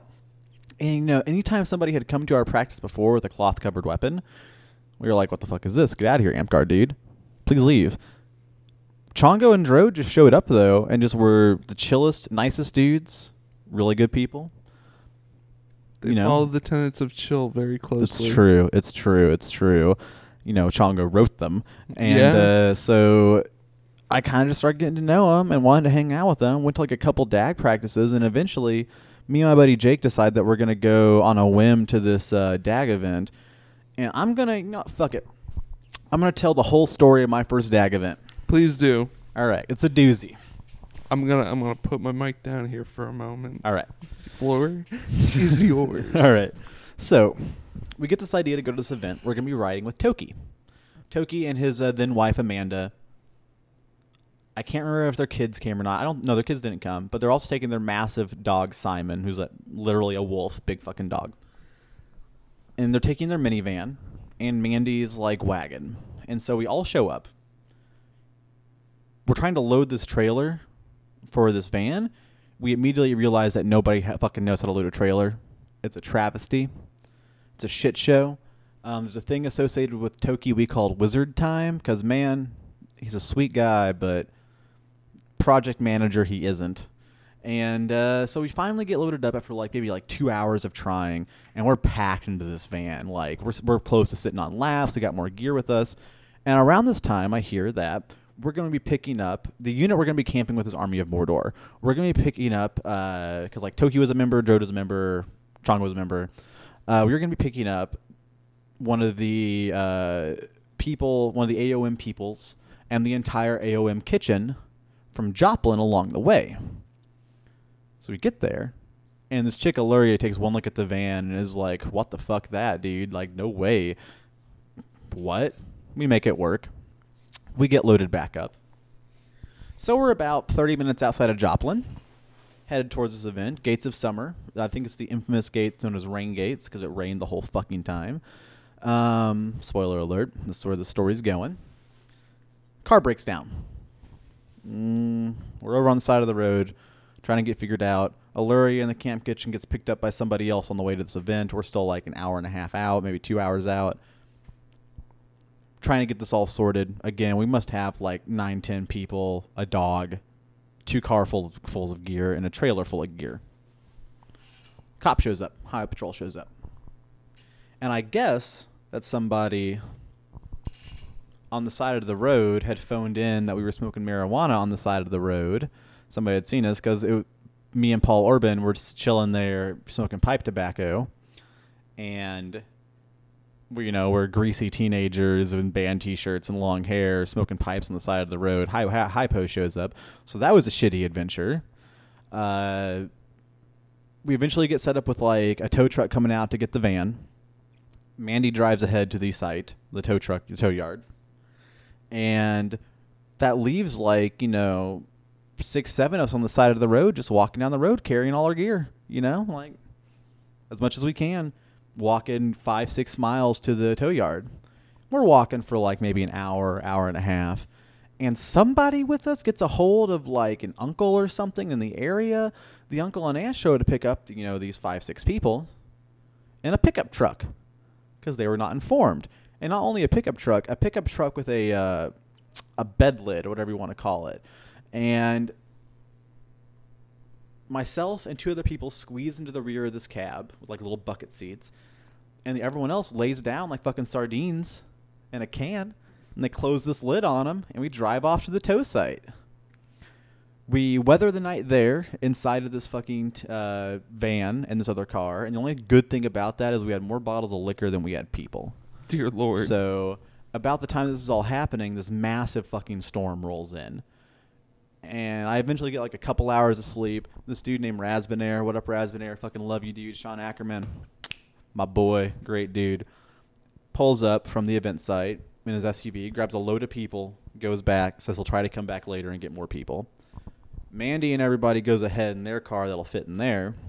Brian's dad, Toki's dad, drives all the way from Tulsa to come pick the rest of us up and our trailer and all our gear and takes us to the campsite. That was an awkward fucking ride.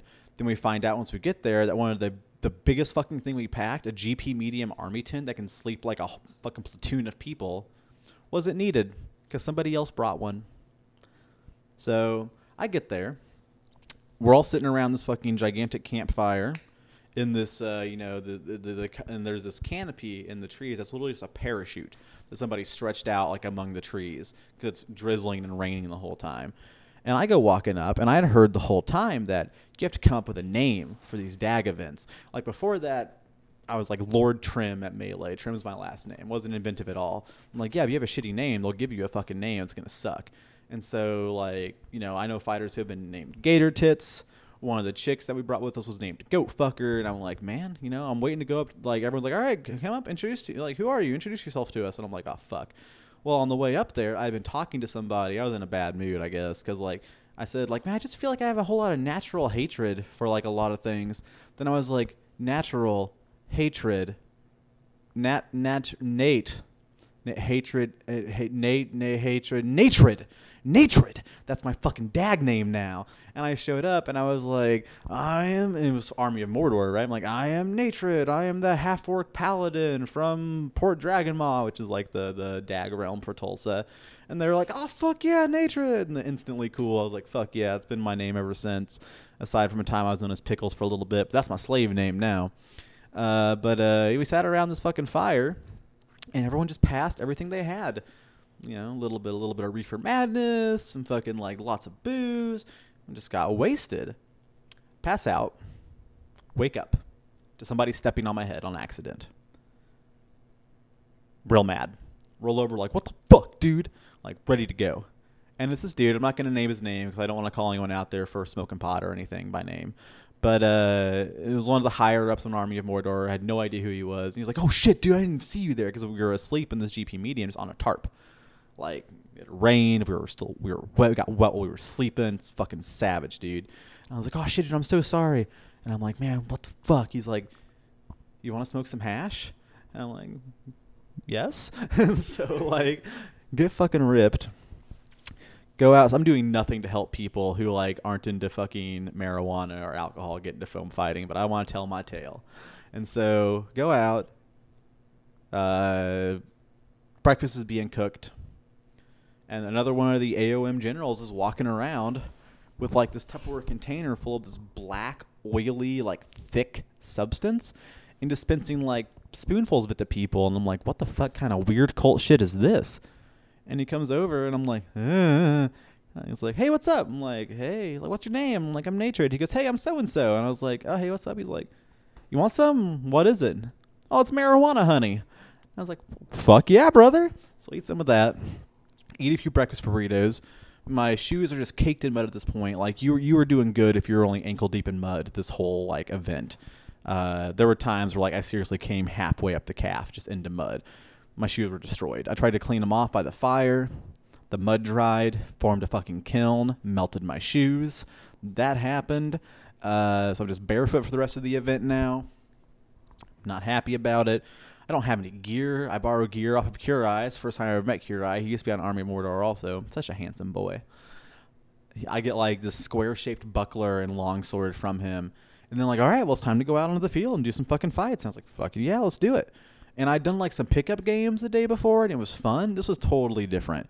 Army of Mordor is huge at this time. They probably had like 60, 70, 80 people there. And we go walking up onto the field, not in formation, but like in a big fucking mob. And I'm learning all these fucking marching songs and chants that they have and call and answer battle cries. And we're carrying a fucking ballista and a catapult with us. And we go marching up onto the field. We get out onto the field. They immediately start marshaling us into like units and like assigning tasks and commanders and everything. I'm fucking pumped. I'm so down because, you know, across the field it's 150 dudes. And I'm like, you know, 150 dudes on this side of the field. And like, we're just excited. And I realized that no one is calling a fight. Like, there's no, like, fight being organized here. But we're going to fucking fight. Because, like, we walked onto the field, and, like, all the evil guys, evil percent of dudes came over to our side of the field, and all the good guys went to the other side of the field. And that was my first ever, like, massive field battle in DAG. And we have to post a series of pictures. But if you go through the series of pictures, you'll see our sides closing with each other. You'll see my chubby ass break out in front at a full sprint. And what I'm seeing as I'm charging forward is just a wall of people. And I'm looking for somebody to fucking punk. And I see this guy running towards me, and we make eye contact. And he like kind of just checks down on me and like nope, and just kind of like veers off a little bit. I'm like, all right, that's not my boy. And then I see this dude behind him. We make eye contact, and he fucking accelerates towards me, and I'm like, yeah, yup, and there's my boy running. Like, he fucking bashes me so hard, I fall over. I fucking hit him in the back, though. It's like I'm falling down, like I shoulder wrap him, hit the ground, get back up, try to kill somebody else, get killed in the process, and I was like, fuck yeah, dagger here. That was really fun. Went back to the fucking campsite that night, got fucking wasted after fighting all day, got like probably the most drunk and most high I've ever been in my entire life, and not lost consciousness. Not ever trying to go back there again. Saved Chongo's life because he was falling asleep and it was like 40 degrees and it was raining 40 degrees and it was raining on him and he was just passed out in a chair, fucking drunk. Me and little Jake Stevenson had to carry him back up to his tent. We got like I got halfway. I got him like to this little bridge. Like there's this little bridge that went across the stream and the bridge is flooded. There's like 6 inches of running water going across the bridge. And then there's this really steep veering hill that's all mud. And I get up there and I'm like, Jake, I can't. You have to take this man. And Jake fucking hauled him up that hill. Chongo is not a small man. Chongo is a hefty fella. Yeah, he is. Hefty, hairy fella. So, wake up the next day, and we come to the realization that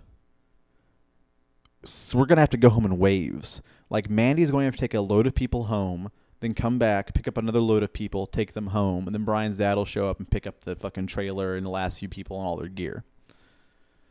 So I decided we wanted the volunteers because as much fun as I've had, I'm over it. You know, there's no running water on this campsite. There's no showers. There's like one porta-john for one or two porta-johns for like 300-ish people. I'm not having a good day. Covered in mud. But I want to get really fucking high before I leave.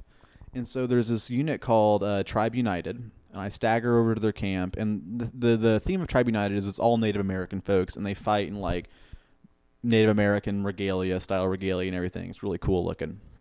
Based out of Colorado, I believe. At least the two guys who I know on that unit are. Go over there, and I'm like, hey, I know you guys don't know me, but I have to leave early. I just really want to get high first. They're like, have you not smoked weed yet? I'm like, no. Like, not today. And they're like, fuck, come on, dude. And so, like, 5 minutes later, I'm sitting with these two, like, I think they're full-blooded Native American dudes. They're all painted up in red, like have all their fucking like awesome garb on and shit, and they're smoking out of a glass sword of like dispensary grade Colorado marijuana, and we're just sitting on the side of this creek bank getting misted on, just getting wrecked. I got so high I couldn't walk up a hill, and in my memory, this hill is brutal. I went back there a few years later. It's seriously like just the easiest slope, but it was muddy. And I remember I was with Mandy's friend Mariah, and we were the last people to pack out of the campsite. I get to this hill, and I'm like, I don't think I can. And Mariah turns to me. She's like, you know what, Nathan? You can do this. We can do this. And I was like, fuck yeah. Slog my way up this hill. Takes forever. We get to the car. Car is sank down to about like the chassis in mud. Well, the guy who owns the site is trolling around on his tractor just for this. Puts his tractor into like -8th gear and pulls us out of the mud. And we get all loaded up, before he comes to pull us out and try to pull out and realize we can't. And it's me, 2 other fat boys, Mandy in the driver's seat, and Mariah in the passenger seat. Once we get out of the mud, no matter how we cram ourselves in there, we cannot fit these 3 wide bodies in the back seat again. And Mariah, being a fucking trooper, volunteers to sit in the middle between them. These 2 sweaty, nasty nerds, hadn't showered for 2 days and been fighting in the mud and shit. And I was baked, so once we got rolling, I just basically chatterboxed like this all the way home, talking about computers and video gaming. And Mandy, for all that, heard me being like a computer nerd, took me up my first job, doing work from home type stuff on the tech side. And that's my first ag event. It was also been the shittiest ag event I've ever been to, but by God, I kept going back. Every time, man. Every time. I love it, man. Oh, geez, yeah. Well, let me see if I can run through the rest of my bit real quick. Yeah, go for it. Around this time was when I started fighting on a team called House Nuremberg. Not Nuremberg for like the Nuremberg trials, Nuremberg because it was like the medieval military capital of Germany. But we did field in like, we'd field for a few years, or the unit would field for a few years and drop off and field for a few years. And every time they had a new addition, they called it a Reich, a reign. Guess when I started fighting for Noble House Nuremberg? Third Reich. Third Reich. And so, yeah, a lot of people called us Nazis. We did have a whole lot of German regalia, like Iron Crosses and double-headed falcons on our shit, which were all viable pieces of iconography before Hitler went and fucking ruined them. Yeah. Like And his so- mustache.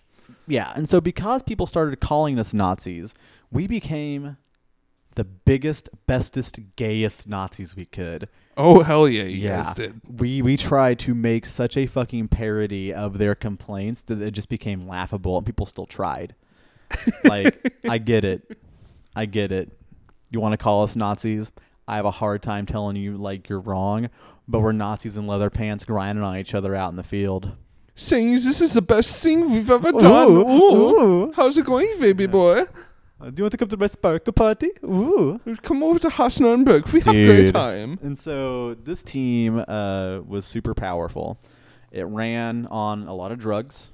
Yeah, it did. Yeah. Oh, my God. We can't get too into that, but thank God drug testing isn't a thing because, But, yeah, we aside from just the drugs, like, we weren't successful because of the drugs. It just helped, right? Right. If you want to say that. Yeah. No, but we slammed out a bunch of armor kits. We built this really, really crazy. You guys were one of the most productive units. Mm-hmm. Yeah. We had crazy amounts of armor, crazy amounts of teamwork. And around this time, Brandon, one of the guys who was kind of helping lead the Nuremberg's return, started House Van Roe. Yeah. Another melee team that started out as a part of House Nuremberg as like a launching board, that eventually split off because basically we were just too damn fucking strong. Too strong, too big. I think factually we were the most, because in melee there were no restrictions. You can have as many guys as you want on a team, as much armor as you want on a team, and we wanted to win. We just want to win. We just want to win. I remember. I started hanging out with House Nuremberg and like getting to know Liam and Huff and all of them. Right. Whenever the talk about we need somebody to fight against. Right. So let's just have House Van Roe. Basically, yeah. Like, we decided that because as far as I know, we're the most dominant melee faction ever. In a year, we lost one faction battle. Yeah, you guys had a fucking presence. It was just a stranglehold, and so Justin Robinette, Sterling the Bear, he wanted me to talk about the Sterling 15. He wanted us to talk about the monster that was Voltron and like the beauty of our shield line, because we tried really hard. We tried to use tactics really, really, really hard, and I ended up being line sergeant of Noble House Nuremberg, and I had two anchors. I believe one was Nerd, and the other was Robinette, who would be my left and right anchor. Yeah. And we would just try to perform these maneuvers on the field, and one of the most common one, the one we always tried to pull off, was a rotating line. And so the way this works basically is that your entire line will advance to meet the main enemy force, and then whoever my right anchor is will start trying to edge around the right side, and the second that he gets that right side to curl a little bit, our entire guys, while staying in a line, will start trying to shuffle to the right and get this team rolling backwards on their right side, so they're constantly being eaten up and pushed back on their right side and having to chase us on the left side. And while we're doing this, let's say again we're rotating them to the right, making their left flank go backwards and our right flank go forwards, and opposite for the other flank, and our center is just kind of pivoting. While we're doing that, as their left side is chasing our retreating, or as their right side is chasing our retreating left side, our flankers pop around the back, get in on their backside, shave off a bunch of dudes. It was super, super, super powerful. There's an awesome picture of fucking Robinette right next to me on the way into a faction battle, and you see me with my tower shield and my huge tower shield, my long ass fucking field fighting mace, like yelling some sort of command, and then to my left is Robinette with his fucking gigantic tower shield, mace, and heavy as fuck armor. Yeah. And we're just stomping into combat. But we were team slow jams. Like, we were the fucking anvil that teams got hammered against. And it was a beautiful thing to be a part of, and people would discount it all the time, just being like, oh, you guys are just so big. People would drive by and yell.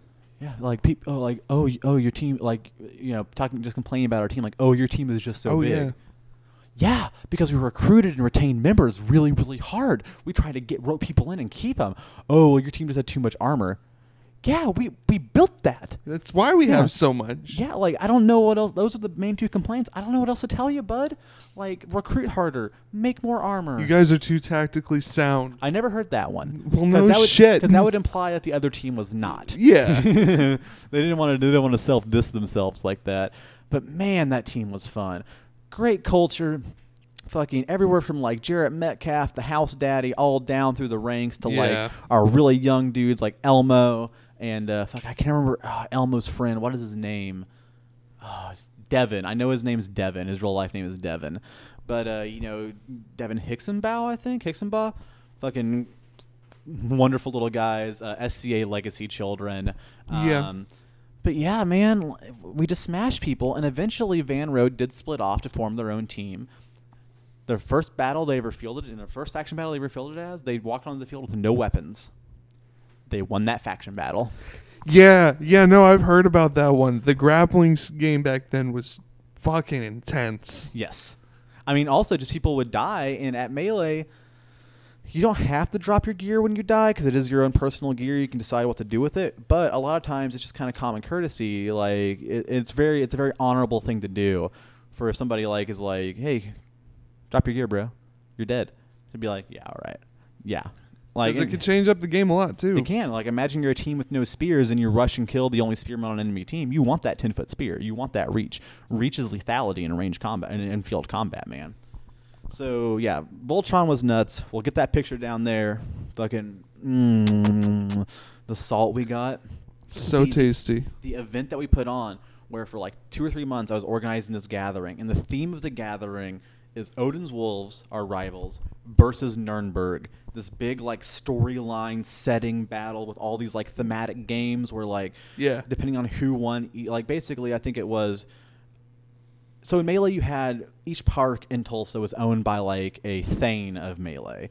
And it was kind of your responsibility as a Thane. Like, you'd battle for Thaneship. And then you would host events, try to host events, like, bid for events on your park, on your Thaneship. And you would get, like, a cut of the, like, fake money system in Melee of, like... Sin. Sin. It was called Sin. Funny. Good joke. And, it's kind of just a prestigious thing to do for the community. So I organized one on my land, which in, like, the lore that we would write for this, like, almost everyone I know has written backstory for their character. Me too. You were a Thane? Yeah, I was a Thane for a while. Oh, shit. Yeah, over Minshaw Park. The one that Russell's on and on about. That's awesome. I never knew you were a Thane, man. It was at the time that Raven's Blood, another legendary Melee team, had kind of melted into Nuremberg. And so I called it New Ravenburg. And that was my Thane ship. I like it. Yeah, New Ravenburg. And the, like, theme of the event, because it was on, quote-unquote, my land, was an Odin's Wolves, like, raiding party is trying to get back at fucking... the fucking Nuremberg menace. Yeah. They were supposed to be the good guys in the event, and we're supposed to be the bad guys. And they had months to prepare. And I told them, like, there's no restrictions on this. Recruit. Politic. Recruit like hell, what the fuck you need to do. We did. We fielded Nuremberg and the Blood Dragons. Damn. We wrecked. We demolished. Well, hell yeah, you did. And, there was a lot of anger about that. Like, oh, well, it wasn't fun because we lost. And I'm like, brother, what have we done that you cannot do? Do you think that we just, like, opened up a fucking Nazi meat locker in Germany and took a whole bunch of fucking white pride dudes out and thawed them out and made Nuremberg? Would have been a lot easier if that were so, but no. And also, we aren't Nazis, technically. We are not Nazis. Dude, can you imagine if, like, Van Road chanting rape and, like, grinding on each other on the field was a thing during the Me Too movement? Can you imagine if fucking Nuremberg was around when white Nazis started popping back up in fucking America? Yeah, no, that would have been never would have happened. Yeah, we missed that by a couple of years. The Obama years were real easy on us. Yeah, somehow. Yeah. Even before the Obama years. Yeah. Yeah, Van Rowe got the word rape banned from the Melee field, got grinding on each other banned from the Melee field, and so they started chanting grape instead and wrote it into the lore that they were all peaceful, like, vineyard owners who had gone to war. Leave it up to C Daddy. Yeah, old C Daddy. What up, Brandon? I love you, baby. Man. So yeah, and yeah, that was a lot of salt about that. But I'm like, man, go recruit, be cooler, offer people some fucking weapons or food or booze or something. We did that. Yeah. Like, fuck, dude. And so around this time is also, I've said around this time a bunch this cast because I'm trying to just get things right chronologically. It was when I really started getting into cross gaming. That a unit I camped with originally at my first stag event, Army of Mordor. I went through their application process basically and went through all this testing, got accepted, started climbing the ranks in there because they have like a rank system that you have to climb by learning unit history and culture. You have to pass like a knowledge test about the game. Your Snoggle. Snaga, yeah. Snaga is when you're basically just a fraternity pledge. Someone has to sponsor you. Yeah. You have to help set up tents, cook, KP, all this stuff. I worked up through that, and then you have to to advance through the ranks, you have to learn the culture of the unit. You have to pass like a cultural check. People have to like you. You have to pass a background check. Like people have to know that or you have to pass a history test. Like you have to know things about the unit, where you came from, who the founders are. You got to be legit. Yeah, you have to pass a knowledge test about the game. You have to pass a combat test, and all of these things are relevant. And I really got into the idea of competing through that system, because it seemed really cool, and it was the most formalized system I'd seen among any of these film fighting companies thus far. Met some great people, the lovely couple, Molesty and Wolfsbane, love you guys. Mortalis, who I haven't seen in forever, but I remember you, Uncle Morty. Melkor, one of the AOM generals. Kurai again, who wanted to start his own unit, Path of the Dragon, and they are fucking beast. Yeah, they are. Dude, Path of the Dragon is great. One of the more recent Ozarks I went to, we fought against them, and we were with Ozarks. I don't remember if it was an Ozarks or a Dark Tides. It was probably a Dark Tides event, DAG event, yeah. We fielded against them. And like all the fights we'd done before went fine for us. And then the first fight we had against them fucking steamrolled us, dude. It destroyed us. Right on. Well, I have one more thing, or a couple more things that I want to talk about.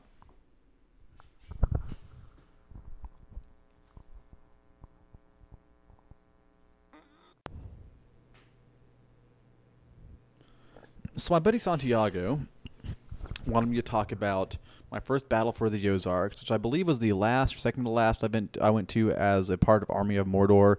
Eventually, because of a lot of drama, quite a few people left that unit, downsized quite severely, and we started a Tulsa DAG unit, the Freelancers, which I'm now a part of. I was a founding member of. Love these guys. It's just basically all my melee Lance bros. Online. Yeah, go learn today.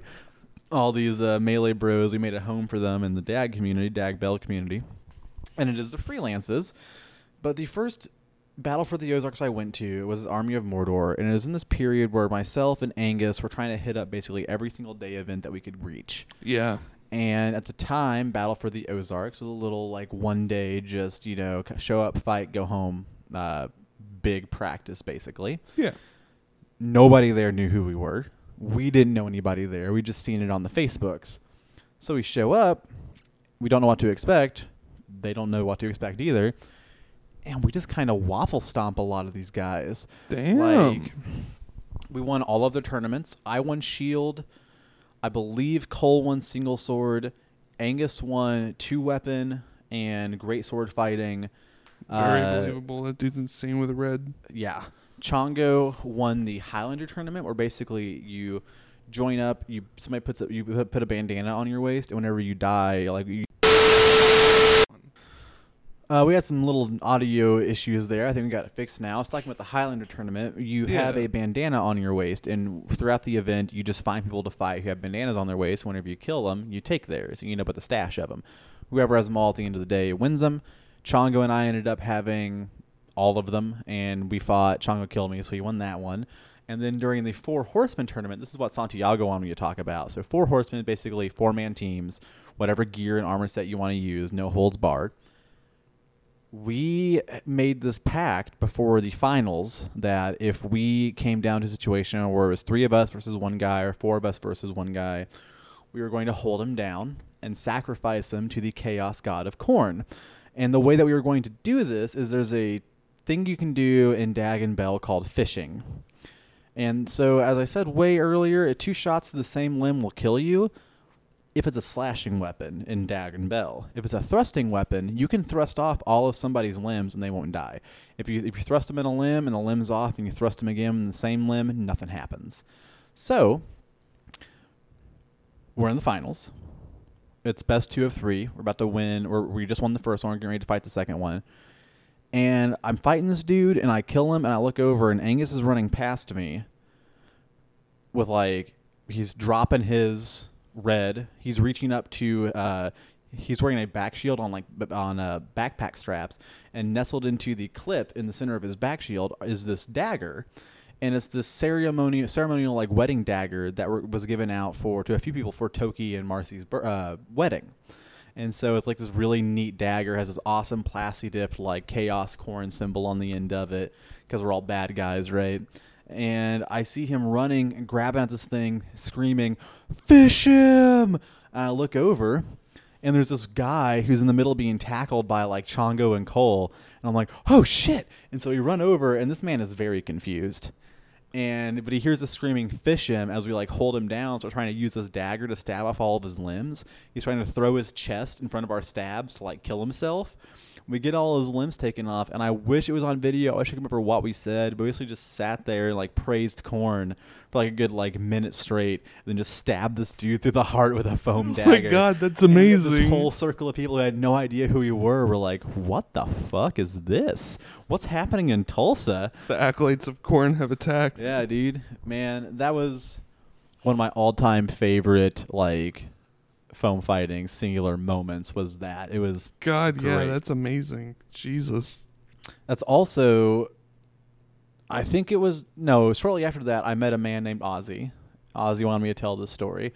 We met at some little like going away party event. We didn't really get to know each other though. When me and Ozzy really connected as people was at the second Battle for the Ozarks I went to, Battle for the Ozarks 3. And it's at a campsite now. It's an actual several-day event, weekend event. And there's a river that runs through it. It's beautiful. Awesome and little place. Myself and the boys are sitting out in the river, and I see these people come like floating on by, and I didn't know they were foam fighters. Like I think I did. I recognized them. And I had this bottle of like Gentleman Jack on me. And I looked out, and I was like, "Hey, you guys want some whiskey?" And they're like 30 yards away from me in the middle of the river. Ozzy turns, looks, points at me, and goes, "Yes," and then just like tries to step out of his inner tube into the water, like falls and starts trying to like get towards me while getting taken away by the river. And I start trying to like get out towards him. I felt like I was some like FEMA disaster relief like agent giving like aid to like Hurricane Katrina. I'm like, "Oh my God, get him the whiskey! He's getting away! Get him the whiskey!" And so like that's when me and Ozzy really met heart to heart. Whiskey River, man. Whiskey River. God so bless. The very last thing I have to talk about is that was the third Battle of the Ozarks ever, my second one. I just came back 2 weeks ago from the sixth one. And again, it was a blast. I did a personal challenge thing where I accepted best of threes all Friday to try to like place myself in the local foam fighting scene, see where I fell in. All 3 guys that beat me, I think I did like 10 or 12, and I lost 3 times. All 3 guys that beat me were from the same unit out of Nashville. I got all their names, and I raffled off to them my old beat-up wizard hat. Yeah. Because I think that the best thing about foam fighting is making connections with nerds across the country. And I never met these guys before, and I really hope the guy that won it, the person named Braun, I really hope that at some point he does a weird test of metal like this and passes that hat off to somebody else. And so it goes on down the line, and then someday I want to be at an event at the West Coast, and some guy walks by with my hat on his belt, and I'm like, holy shit, where'd it come from? How'd you get it? Who had it before that? Like, just tell me its lineage. Yeah, I want to know where it's been. Also, I did my first float trip, that event ever. Floated for the first time on a river. That was fun. Me and 3 other people on a raft. I went with my my lovely girl type Pokemon, my poly partner, and we had a few other people on our tent. Paul and Leanna were there. Jacob and a girlfriend of his were there. I think they broke up. Yeah, they broke up here recently. But yeah, we were all staying in the same tent. It was going pretty well until one of our tent poles collapsed, and we had to move them into the storage area of the tent we were going to use. We had this big 5-room tent, and we are going to have like a foyer and like storage area in the front, and then just like a hangout spot in the middle, and then the 3 other rooms would be partner and I, Paul and Leanna, Jacob and Kelsey, I think was her name. Yeah. And ended up Paul and Leanna having to stay in the center part of the tent, which really complicated things. Both of those sets of people also brought a puppy with them, so that complicated things. There was so much gear trying to fit into that tiny little area. And it stormed pretty bad the last day, and because of that collapsed side of the tent, our rainfly hardly worked for shit, and a bunch of water got in through that side of the tent and kind of flooded us out. But again, given all of that, it was still a really good time. That's how fun these things are. I made more new friends at that event than I've made in a very long time. Because I kind of, tapped out the Midwest DAG scene to a certain extent. Just going to the same events over and over year after year after year, and just getting to know the same people pretty fucking well. This is the first time I got to meet a bunch of people. This is a small foam fighting event. Like, there were less than 100 people there. A car came from Pennsylvania for it. Yeah. Like, that's insane. People care about this game so much. Yeah, it really is just an amazing game, and being able to see all the different cultures of people that come together to it. Mm-hmm. And they all get along so well, especially because it's a very honor-based game. It is. And again, Goat, who I talked about meeting forever ago, 14 years ago, I'm still fighting with him. We fought together on the field. Yeah, there's photos of it. He's crazy old man, but Goat's great old man. Goat's holding it down. And Goat told me at that event, he did the math and found out that he'd been in actual, foam fighting combat. He averaged it out for over a year. Of actual just time being on the field fighting. A year. I did the math for me. I'm at 60 and a half days. That's an average of fighting 2 hours per week since I started fighting. And I think that's a safe average because there's a lot of times where I wasn't fighting at all. And there's a lot of times where I was fighting 4 or 5 days a week. I think 2 hours is conservative. Man, 60 days of my life spent sparring or field fighting. That's just nuts. That's a good number to have, though. Yeah. Good Lord. And I think on that note, I am kind of done. That's the end of my bit right there, man. All right. And for this little insert section here, I'm going to cover a few off-topic topics that we like to cover in all of our podcasts. And speaking of all of our podcasts, what's going on with Oliver? What's Oliver doing? What's Oliver doing? Well, boy, howdy. I'll tell you what Oliver's doing. Oh, what's boy. Oliver doing now? Well, he's getting a new job with a contractor who does work on houses and stuff like that. Actually, the contractor who helped remodel your parents' house before they sold it. Yes. Yeah. Remodeled my parents' house before they sold it. Helped remodel their new house to add on an apartment for my grandma to live in. How's that going, by the way? Is that done yet? Great, yeah. It's complete. Hell yeah. It looks beautiful. Great guy. He's going to be going and working for him. What's Oliver doing? Oliver has a new lady interest in his life. Yes, he does. Yes, he does. Yeah. So, good for him there. What else is Oliver doing? I think that's about it. He's getting back into drawing. His cast off? I believe so, but just in did. case we haven't, Oliver, what he's up to now is he's got his cast off, has a gnarly new cool scar, which is all types of fun. It's he finally has an actual scar on his hand. And yeah, that's good to know. That's what Oliver's up to now. Well, all right. Yeah, and man. I think with that, we'll give you guys a little bit of a break from our lovely voices. Yeah. And I think that we're going to probably go smoke a cigarette, and then we'll get into part 2 of this fucking monster. That sounds perfectly fine to me. I've been Nate. I've also been Nate. And we'll be right back with you. Welcome back, everybody, to Nate Squared. I'm your host, Nate, here with my other host. Hey, I'm also Nate. How about that? That was nice little break we had there. Got some good yucks in. Yeah. Remembered some stories. Got to realize how exhausted I am right now. We just talked for over an hour and a half straight. Yeah, almost 2 hours there, man. Mm-hmm. And we're just getting started. We got to go through all of your stuff now. Yeah, we got to go through my whole fucking lineage, which isn't that long, mind you. Yes. I also started at the same age Nate started, about 13. I had just left public school, left in 7th grade, and I was finding myself really wanting things to do. And, one day my brother brings over his high school friend Brandon, Angus the Beef. Right. You guys beat the fuck out of each other. Beat the hell out of each other. I got my ass kicked for 2.5 hours straight out in the rain, and when it was done, I just wanted to go out and do it more. fell in love with it right there. Reminded me of when I was a little kid and we'd hit sticks together and shit like that. Yeah, I think every child has gone through that stage. Yeah, and I think I was still close enough to that age to where it was not exactly nostalgic, but still very engaging. And now it does have that nostalgia feel being a bit older. So from like 13 to maybe about a year ago, I kept fighting, and I would fall in and out of it because I work in kitchens, and it just makes life complicated, and I wasn't the best kid, so I was always in trouble and couldn't go sometimes. True. But I still remember being invited to my first event. I was 13 or 14 at the time. I was still quite young. I kind of got snuck into it, and our friend Angus invited me and my brother to go to a Wargle event. Yeah, back when Wargle was a thing. Yeah, and I wasn't exactly working a schedule at the time. And is that just the low-key way to say you were unemployed? Yeah. Well, I mean, I was also like fucking fresh into my teens, like 13, 14, early 14. Yeah, true. And my brother, though, he was working. He was like 16 or 17 at the time. So he tried getting the day's schedule off and it didn't work out.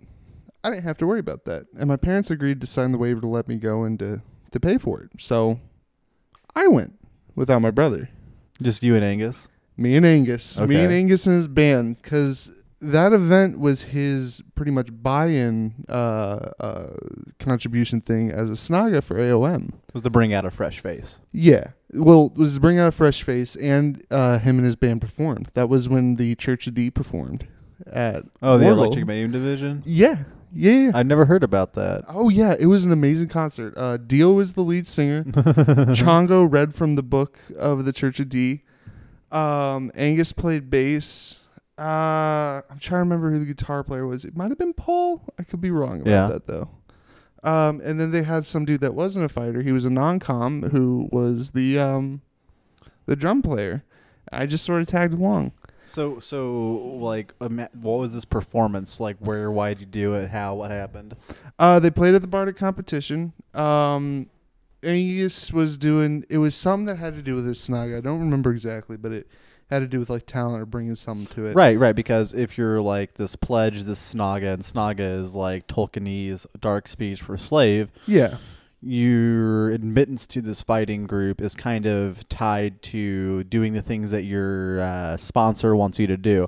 Yeah. Some people have really shitty sponsors. My sponsor was chill as fuck. He just wanted me to learn the fucking history of the unit and find him cigarettes when he was drunk. Yeah. Yeah.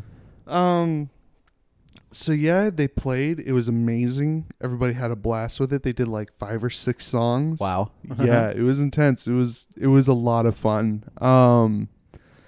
That was one of the first times I really started smoking weed, you know. What? Right? Not you. At a DAG event? Never. Top 10 YouTubers who've sworn at a DAG event. Yeah. What? Yeah, no, it was really a great time. I was probably in garb for like 4 hours of that, which is a big no-no. Yeah, there's definitely a big push to like look the part, you know. And also it's just fun, and good garb is fucking comfortable also. Yeah. But also keep in mind You were a baby boy. I was a baby boy who was being rebellious and was also squatting in one of the cabins without paying for it. Like, you know. Yeah. Yeah. I know that life. I hung out with the drummer a lot. Got a lot of people real drunk as a child, which was a weird experience. Who was the drummer? Oh wait, do we want to bring that back up? I think what he was known as at the time was Moonlight, because he had this little box that he kept all of his bud in. Yeah, a little moon on it. And he is actually now a she and lives in Florida. How about that? Yeah. Science, bitches. Right. It was weird. I was like, oh, okay, cool. No, it was a real fun time, and I fell in love with it. And a few years later, when I was a bit older, around 16 or 17, I went to my first Dark Tides. That was incredible. Yeah, Dark Tides is a great event. And I've gone to a few events since. Have been able to get out much because of leg and all that. But, you know, it was always an amazing time. It was always a lot of fun. Love the fights. There was one time I went out there with my brother and Amanda, and for like one of the large battles, I stayed back at the camp and made a fireplace soup. All right. And then I brought it down to the field. I remember that. In between fighting, I served people soup. Yeah, I remember that. Yeah, it was a lot of fun. I was in full cook's garb, too. Yeah. I think that was the "You ain't from fucking Southie" event. Yeah, dude. God, the memes get so strong. God, it was like so good. I think it was probably Liam or Mumbles that started talking in that accent first. It was Liam and Seamus. Yeah. Yeah. And then eventually everyone's talking like they're fucking from Jersey. Oh, it was amazing. We'd be out on the field. You ain't from fucking Southie, and then just Call beat your the shit mother. out of one Your dude. mother calls me all the time, says you're a sweet boy, but you never call your mother. Call your mother. Call your mother. My God, your father, he fucking slept with your mother for 3 years, and then realized, oh shit, I got a responsibility now. I saw your little fucking faggy ugly ass. It just popped right up out of there. You ain't from fucking Southie. Basically, yeah. It was awesome. For 72 hours straight. Yeah, it was incredible. By the end, like, we're on the way home and we can't stop talking like that. Yeah, like it was just. I think there was like a week and a half after that, I was working my way out of that fucking accent. It was just so ingrained. Like you were not, it almost got to the point where you were not allowed to talk at the camp unless you were talking like that. Yeah, and if you tried to speak normally, you would quickly just be like find yourself falling back into it. Yeah. It was a fucking awesome event. I mean, you want to talk about some great people that I've met throughout fighting. Yes. Two of them that we've already mentioned. You have Liam and Seamus. Seamus, one of the fairest of lads. He's a sweet boy. Such a sweet boy. One of the nicest dudes you'll ever meet. Funny as fucking hell. Yeah. And works his ass off more than he needs to. That's true. Liam, dude's a little nutty. No. I wanna get him in for his own solo podcast because good Lord. Yeah. That dude is, you let him go and the stories that man has, he's another one of those fighters that's real up there in the age. Yep. And he still goes out there and kicks it. A lot of these dudes, by the way, I love them. Near and dear. Have shared some awesome moments with them. And I can still look at them, even though we have very opposing views and we're very opposing personality-wise. I can still love them. Because it just... We share that connection of, hey, if we're out on the field, we're going to beat the same motherfuckers together. Yeah, and you just get to forge that bond with people who you never would have hung out with before. I mean, I found in film fighting all walks of life. Oh, yeah. All different, ethnic, racial, financial, cultural backgrounds. And everyone's drawn together through this thing. I mean, there was a Mexican exchange student at a Dark Tides walking around in full fucking Scottish get-up, playing bagpipes during combat, and it was amazing. Yeah, like just the shit that you see out there is incredible. People like Mumbles. Fucking Mumbles. God damn, dude. Jesus. I don't even know how to. So Mumbles is a guy. Yeah. All right. I love Mumbles. I love fielding with Mumbles. He's a great fighter, great combatant. Big dick energy. Biggest dick energy. Yeah. But at the same time, I know a lot of people don't like him. Yep. And I'm okay with that. Yep. And there's certain people in the film fighting world where I'm like, listen, if you don't like Mumbles, I get it. And I know certain people like, if you don't like Cole Fowler. I don't get it. Cole Fowler's just a big old teddy bear. If you don't like Aaron Hooker, like for a while, fucking Dylan and Liam didn't like Hooker because we all got really drunk one night, and I guess they perceived Aaron Hooker as getting a little bit like aggressive because we were like arguing about stuff, and I'm like, I've never seen Hooker be aggressive or try to intimidate anybody. Yeah, the whole time that I've known him, he's gonna beat you, and you're not gonna know why. Well, no. He's just not. He's not like a macho prick. It's kind of even out on the field though. Like he's not going to be flaunting feathers. He's just going to destroy you, and that's it. I mean, and he's such an honorable fighter. I watched. He sent me a clip of him fighting. Have I shown you the clip of him fighting at SCA here recently? Yeah. Where like he comes in and he strokes this guy across the fucking floating ribs, and he takes it as a knee shot. And Hooker like steps back and you hear him talking a little bit, and you can catch like them basically talking about what happened, and Hooker's like, all right, well, whenever you're ready, sir. And lets the guy get like all settled on his knees and everything, steps in, throws the exact same shot, creams him in the side, and the guy's like, all right, dead. I was like, God. Lovely, man. I remember the first time I met Coltrane. Yeah. It was at a melee practice. It was a very small one, and he was out there without his shirt on, fighting Florentine. I was like, that dude looks about my size. Yeah. I don't get to fight many people my size, which means I don't get to grapple many people. I'm going to try grappling him. So I go full charge at him with my 8-foot. And when I'm like 15 feet away, I drop my 8-foot. He turns, grabs me, picks me up, and I immediately realize, oh, this boy's a lot bigger of a boy than I thought. And then with my momentum, just fucking chucks me to the side and goes right back to fighting. Goodbye, child. And that was the last time I tried grappling fucking Fowler, man. That dude is a beast. Cole's one of my favorite people just because he really is an all-American success story. I mean, came from a really low-income, fractured home background. Managed to get to Dartmouth on a football scholarship. He's done really well for himself. I believe that he works for the district attorney's office of the Cherokee Nation or one of the Indian tribes around here. Yeah. Has a beautiful, awesome girlfriend. He's doing so well for himself and is very honest and open about the trauma he went through and the things that he still struggles with because of that. He's also, I don't know if you remember, he was Rookie of the Year for Team USA's ACL team. True. Dude's insane. And he was also all Dartmouth, or not all Dartmouth, but he was all Ivy because he played in the Ivy League. Yeah, he got I guess the equivalent of the All Pro or All American for that. Just big dude, 6'5", 6'6", 300 pounds. At least 6'7", because I'm 6'5", and he still has some height on him. Yeah. Just a giant of a man. But love him so much. Every time I see Cole, it's just like you're talking about seeing Hooker. I was like, yay. It's Cole. He's just, God bless it. I have a painting of him on my wall. I got a serious bro boner for the dude, man. Great guy. Love him. Love him so much. If you were a male prostitute, would you do him pro boner? I'm doing pro bono for the pro boner, dude. For the bro boner? Yeah, man. That dude, God, beautiful man. Beautiful man. It cracked me up when Andrea saw him for the first time, and she'd heard all the stories about he's just a big dude, And he's so much more than that. I hate how fucking gigantic people just get typecasted. Oh yeah, this guy's fucking massive. Yeah, I get that. I'm sorry, but he is. And fucking Andrea sees him for the first time, and after the event, she goes, you told me he was big, so I knew he was gonna be big, but he's big, every direction. Yeah, dude's fucking built. Yeah, it's a fucking weapon. Absolute unit. I'm just amazed by the size. Phenomenal of this lad. Weapon. Phenomenal size. But yeah, just lovely people throughout the fighting community. It's true.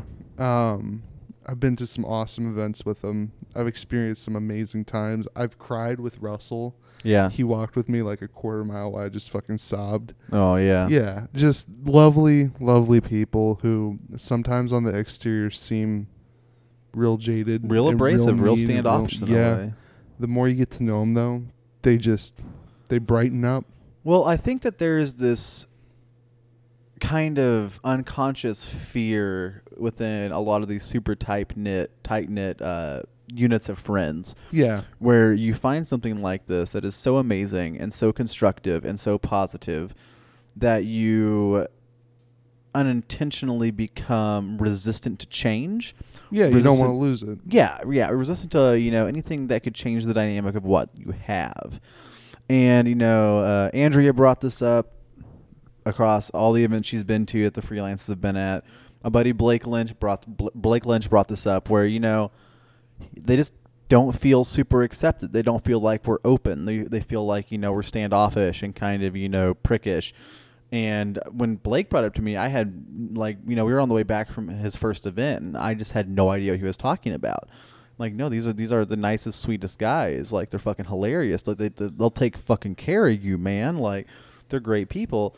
And then by the end of the event, by the end of the drive, he kind of had me seeing what he was saying, and I just had never thought about it before because I've always been in with those people, even though I've had tons of conflicts with them over the years, as have everybody else with everybody else inside of that unit.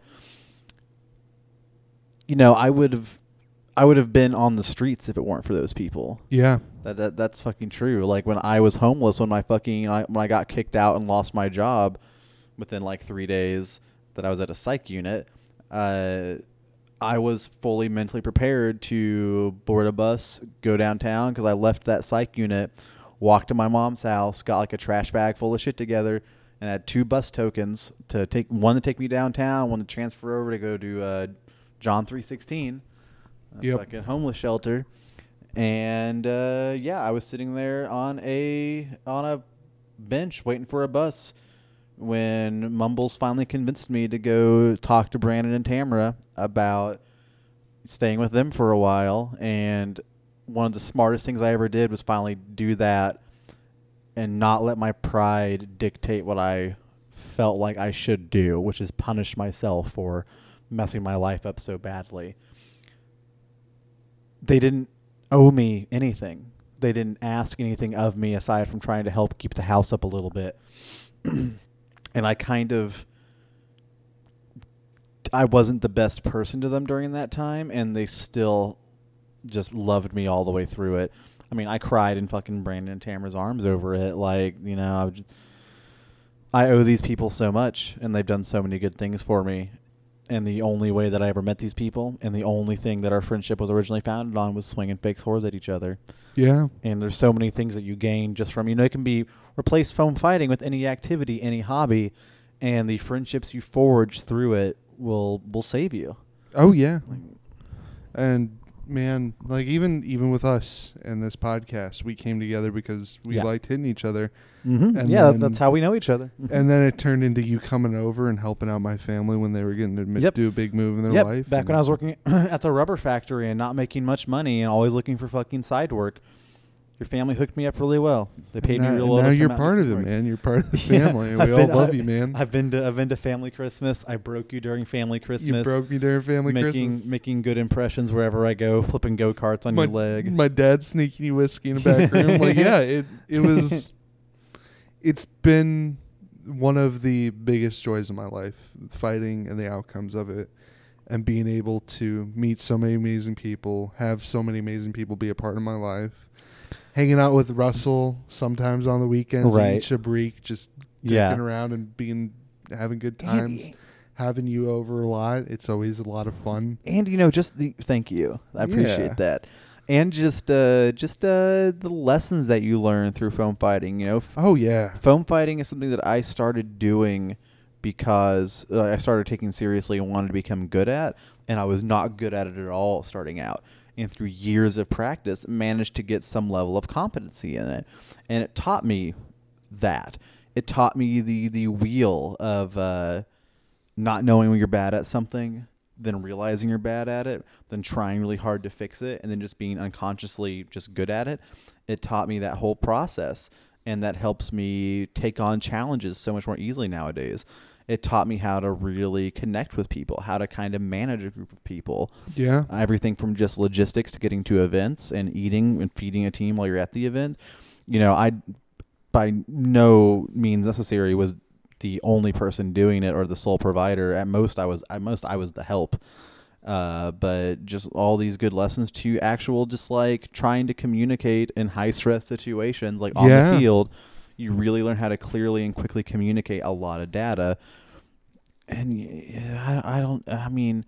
there's just been so many points in my life where I would have been down and fucking all the way out if it weren't for foam fighting. Oh my God. Yeah.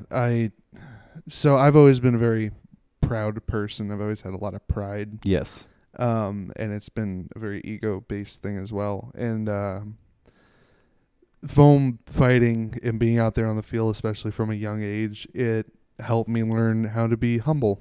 Exactly. Very much so. Exactly. If you want to fucking be good, you have to be a humble ass motherfucker. Yeah, you have to go fight people who are going to smoke you. Like you have to be okay with that. It got so ingrained in me, even though still in my early formative years I wasn't the best at it because I was still really learning how to be a humble person.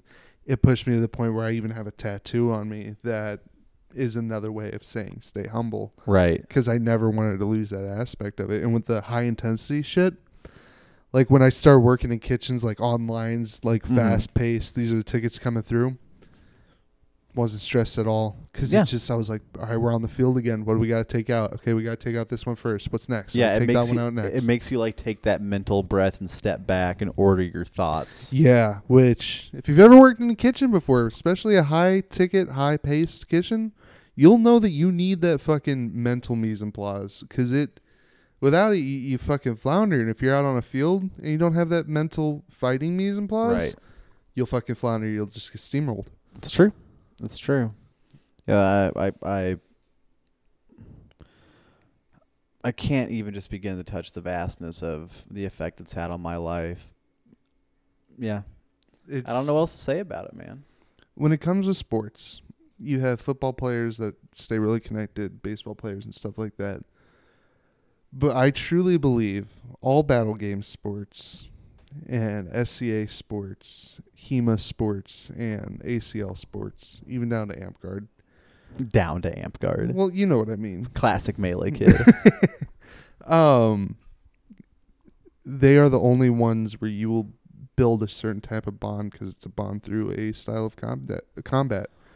Well, yeah, and not just that. I mean, the fact is that a lot of people, if they do play competitive sports, it's usually like a high school, college thing. Yeah. And then it really peters out. I mean, yeah, there are minor league games, especially for like baseball, softball, that kind of thing. Yeah. But it's really hard to keep doing the thing you love once you're done with like your glory days. And then the whole basis you have for being into the game starts being 5, 10, 15, 20 years behind you. Foam fighting is something that you can always find people in town willing to fight.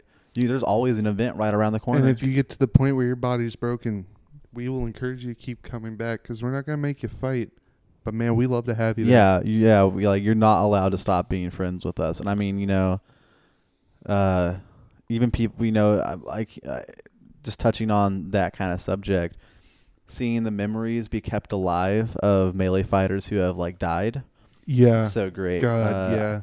Jerry Weatherford and Brent England were both before your time. Brent England was right before I really started getting into Melee. Passed away. People still get choked up about it. Jerry Weatherford, amazing fellow. Someday we'll go over all the Jerry Weatherford stories, but he literally was the most interesting man in the world. And I don't know. Yeah. Again, just the breadth of fucking crazy people you meet doing this thing. Yeah. Like fucking Doc. Oh my God, Doc. Oh my God, Doc. I didn't know that kind of person existed. What it was, strange and wonderful beast. He is. I fucking love him. Half the time I don't know what the fuck he's talking about. But dear Lord, I will listen because that man is just, he's a joy. He really is. And then on the other end of the spectrum, there you got fucking Richard. Oh God, we can't talk. Let's not talk about Richard. We're not going to talk about Richard. Those of you who know, you know. Yeah, there's plenty of people. Dave. Like, the people right. don't do that. He's never gonna hear this podcast. Nobody's ever gonna hear this, especially David. Yeah, never. God. Like, I hate making fun of the guy, but he is like a very not good person. Yeah, Jesus.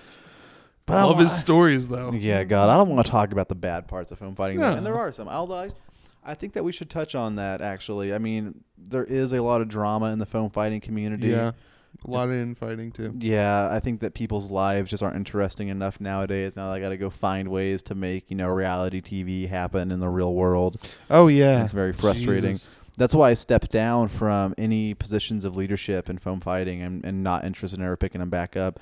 Even for our own unit, like I got into one conflict with another one of the founding brothers over something, like a pretty serious matter, and realized that I just didn't want to have these kind of conversations with people that I love. Yeah. I don't want to have to bicker about things. And so I stepped down from being a brother of our unit to the lower rank auxiliary, where the task of running the unit is not nearly as heavily laid upon you.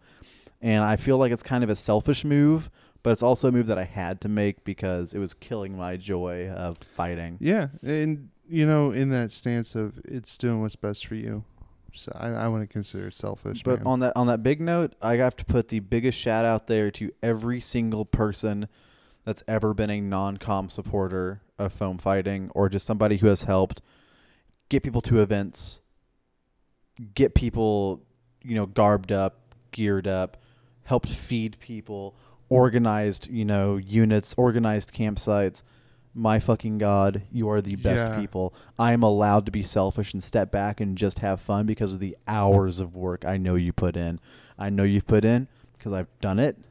And it's fucking intense. I don't fucking want to do it anymore. Yeah. So I can't even express the love I have in my heart of these people that make my love. Yeah. Especially those motherfuckers that put together shit from the ORE. Yeah, ORE. Holy shit. Yeah, the Dark Tides crew. My God, they put in so much work. I went to an ORE event and decided this is how events are supposed to be run. The event site is great. The staff is great. Everything is awesome. There is not that much drama. I mean, there's always going to be drama at events, but compared to the AmpGuard event that I went to before my first, the AmpGuard and the event I went to in Texas and the Rain Gates I went to, that was a Dominion event. You know, I went to the first ORE event and there's showers and there's electricity. Yeah. And there's cabins. And I don't know. I'm never nuts. going back. And see, now I've kind of stepped back. Now I can deal with like the more low tech camping, primitive camping. Yeah. But in the beginning, when I had no idea how to fucking camp, dude, you couldn't get me to an event if they didn't have cabins. It's ORE or nothing, man. Yeah, basically. And that's still kind of the bar. Like you have to be this good to be an event. And, you know, like Battle for the Ozarks was great. I think the site needs a little bit of work, but, you know, that now, like a while back, I really didn't like going camping at Battle of the Ozarks. I had a really hard time sleeping outside without fans, without AC. Yeah. Turns out you can fix all those issues if you just throw a little bit of money at it. So, yeah, I really, if it wasn't for ORE, I probably wouldn't be into the game as much as I am now. And, man, I know a lot of the organizers, Adayan, who has stepped down from that now, but like Adayan, Raya, Tag, Odd's brother, Grack. Grack's really good people. Grack's a good dude. Everyone else, God, I wish I could remember people's names. I believe Kestriel does a lot of work for him. I think Drode did a lot of work for him. Drode did a hell of a lot of work for him. I think Drode is still one of the organizers for them. But we talk about a fucking mad dwarven scientist. Oh, yeah. Drode's Facebook, amazing. Oh, fuck yeah. Dude's always doing something. It's always so cool. But speaking of Odd, I want to do just... Odd may not know me that well, but I'm going to give him the biggest fucking shout out. All right. Because, my God, when it comes to inviting somebody into something that strange at a young age... Yeah.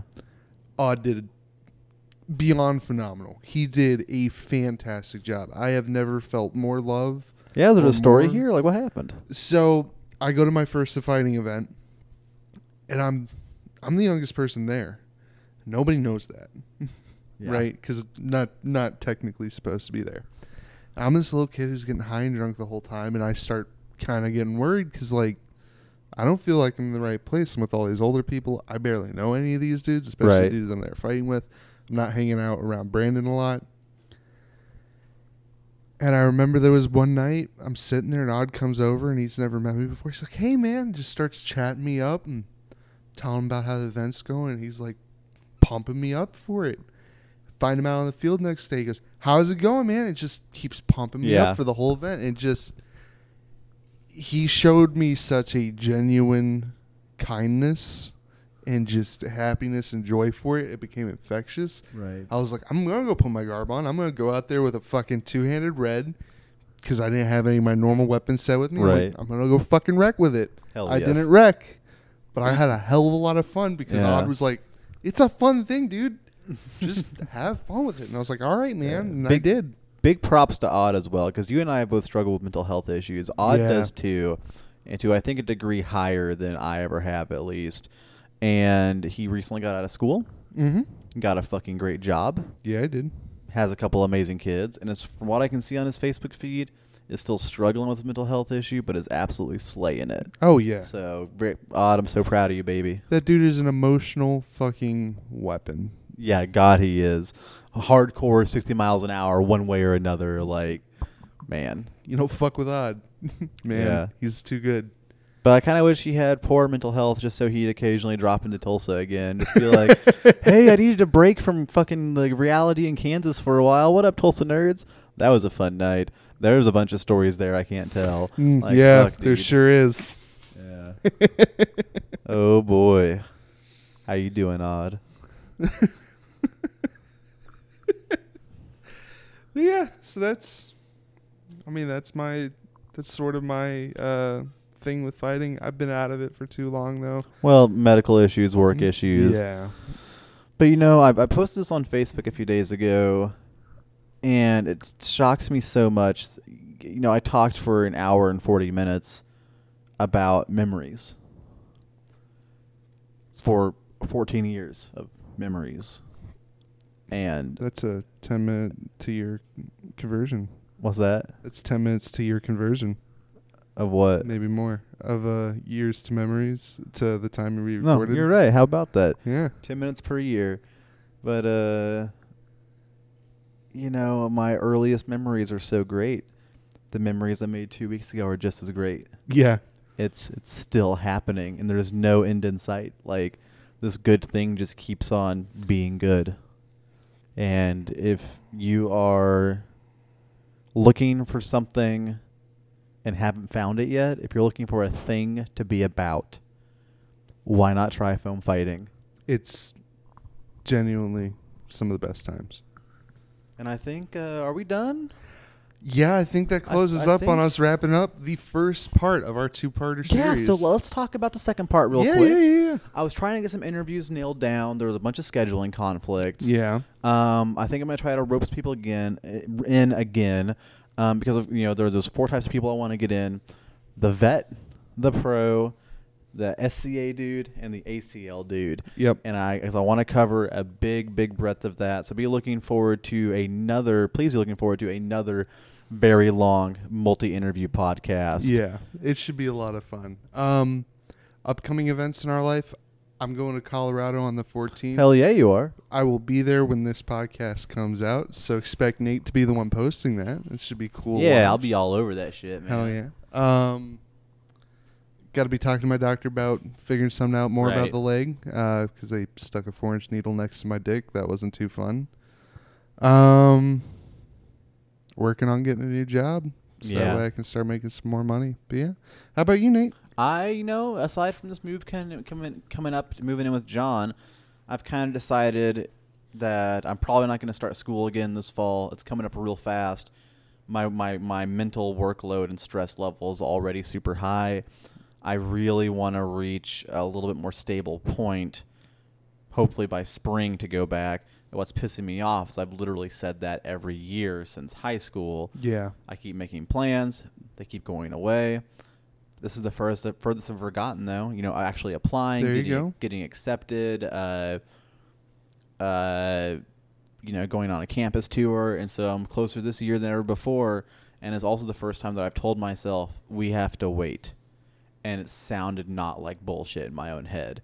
So events coming up in the near future, next 5-6 months, probably starting school again, happening in the next couple months to a couple weeks. I'm not sure exactly when my lease is up at my apartment. Be moving in over at John's. Yeah. And just trying to slay it at the pizza place, try to slay it at Walmart. And, Hell yeah. Keep earning that money and get my car fixed up. Keep loving the people I love and being loved by them. Well, that's awesome, man. That's awesome. I'm happy to hear. All right. Well, you can find us at Nate²cast@gmail.com. Mm-hmm. You can send us a message on our Facebook page. You can also find us on CastBox. Just search Nate Squared. Remember to like us, follow us, absolutely fucking proclamate, emancipate that like button. Deus Volt that like button, my dudes. Yeah, fucking God wills it. And remember, go check out our Patreon, our GoFundMe, our Kickstarter, our eBay fundraiser. Yeah, you can send us Bitcoin at our Bitcoin wallet. You can send us money directly to our fucking PayPal account. Your PayPal email is fuckyoubedon'tchill@gmail.com. Also buy stocks. You know, they're real low right now, so just make sure you sell them while Gotta they're pump high. those stocks up. Yeah, just some rookie numbers. Well, all right, folks. It was great talking to you again, and I guess we'll see you here in a couple weeks. Yeah, I've been Nate. I've also been Nate. Have a good one.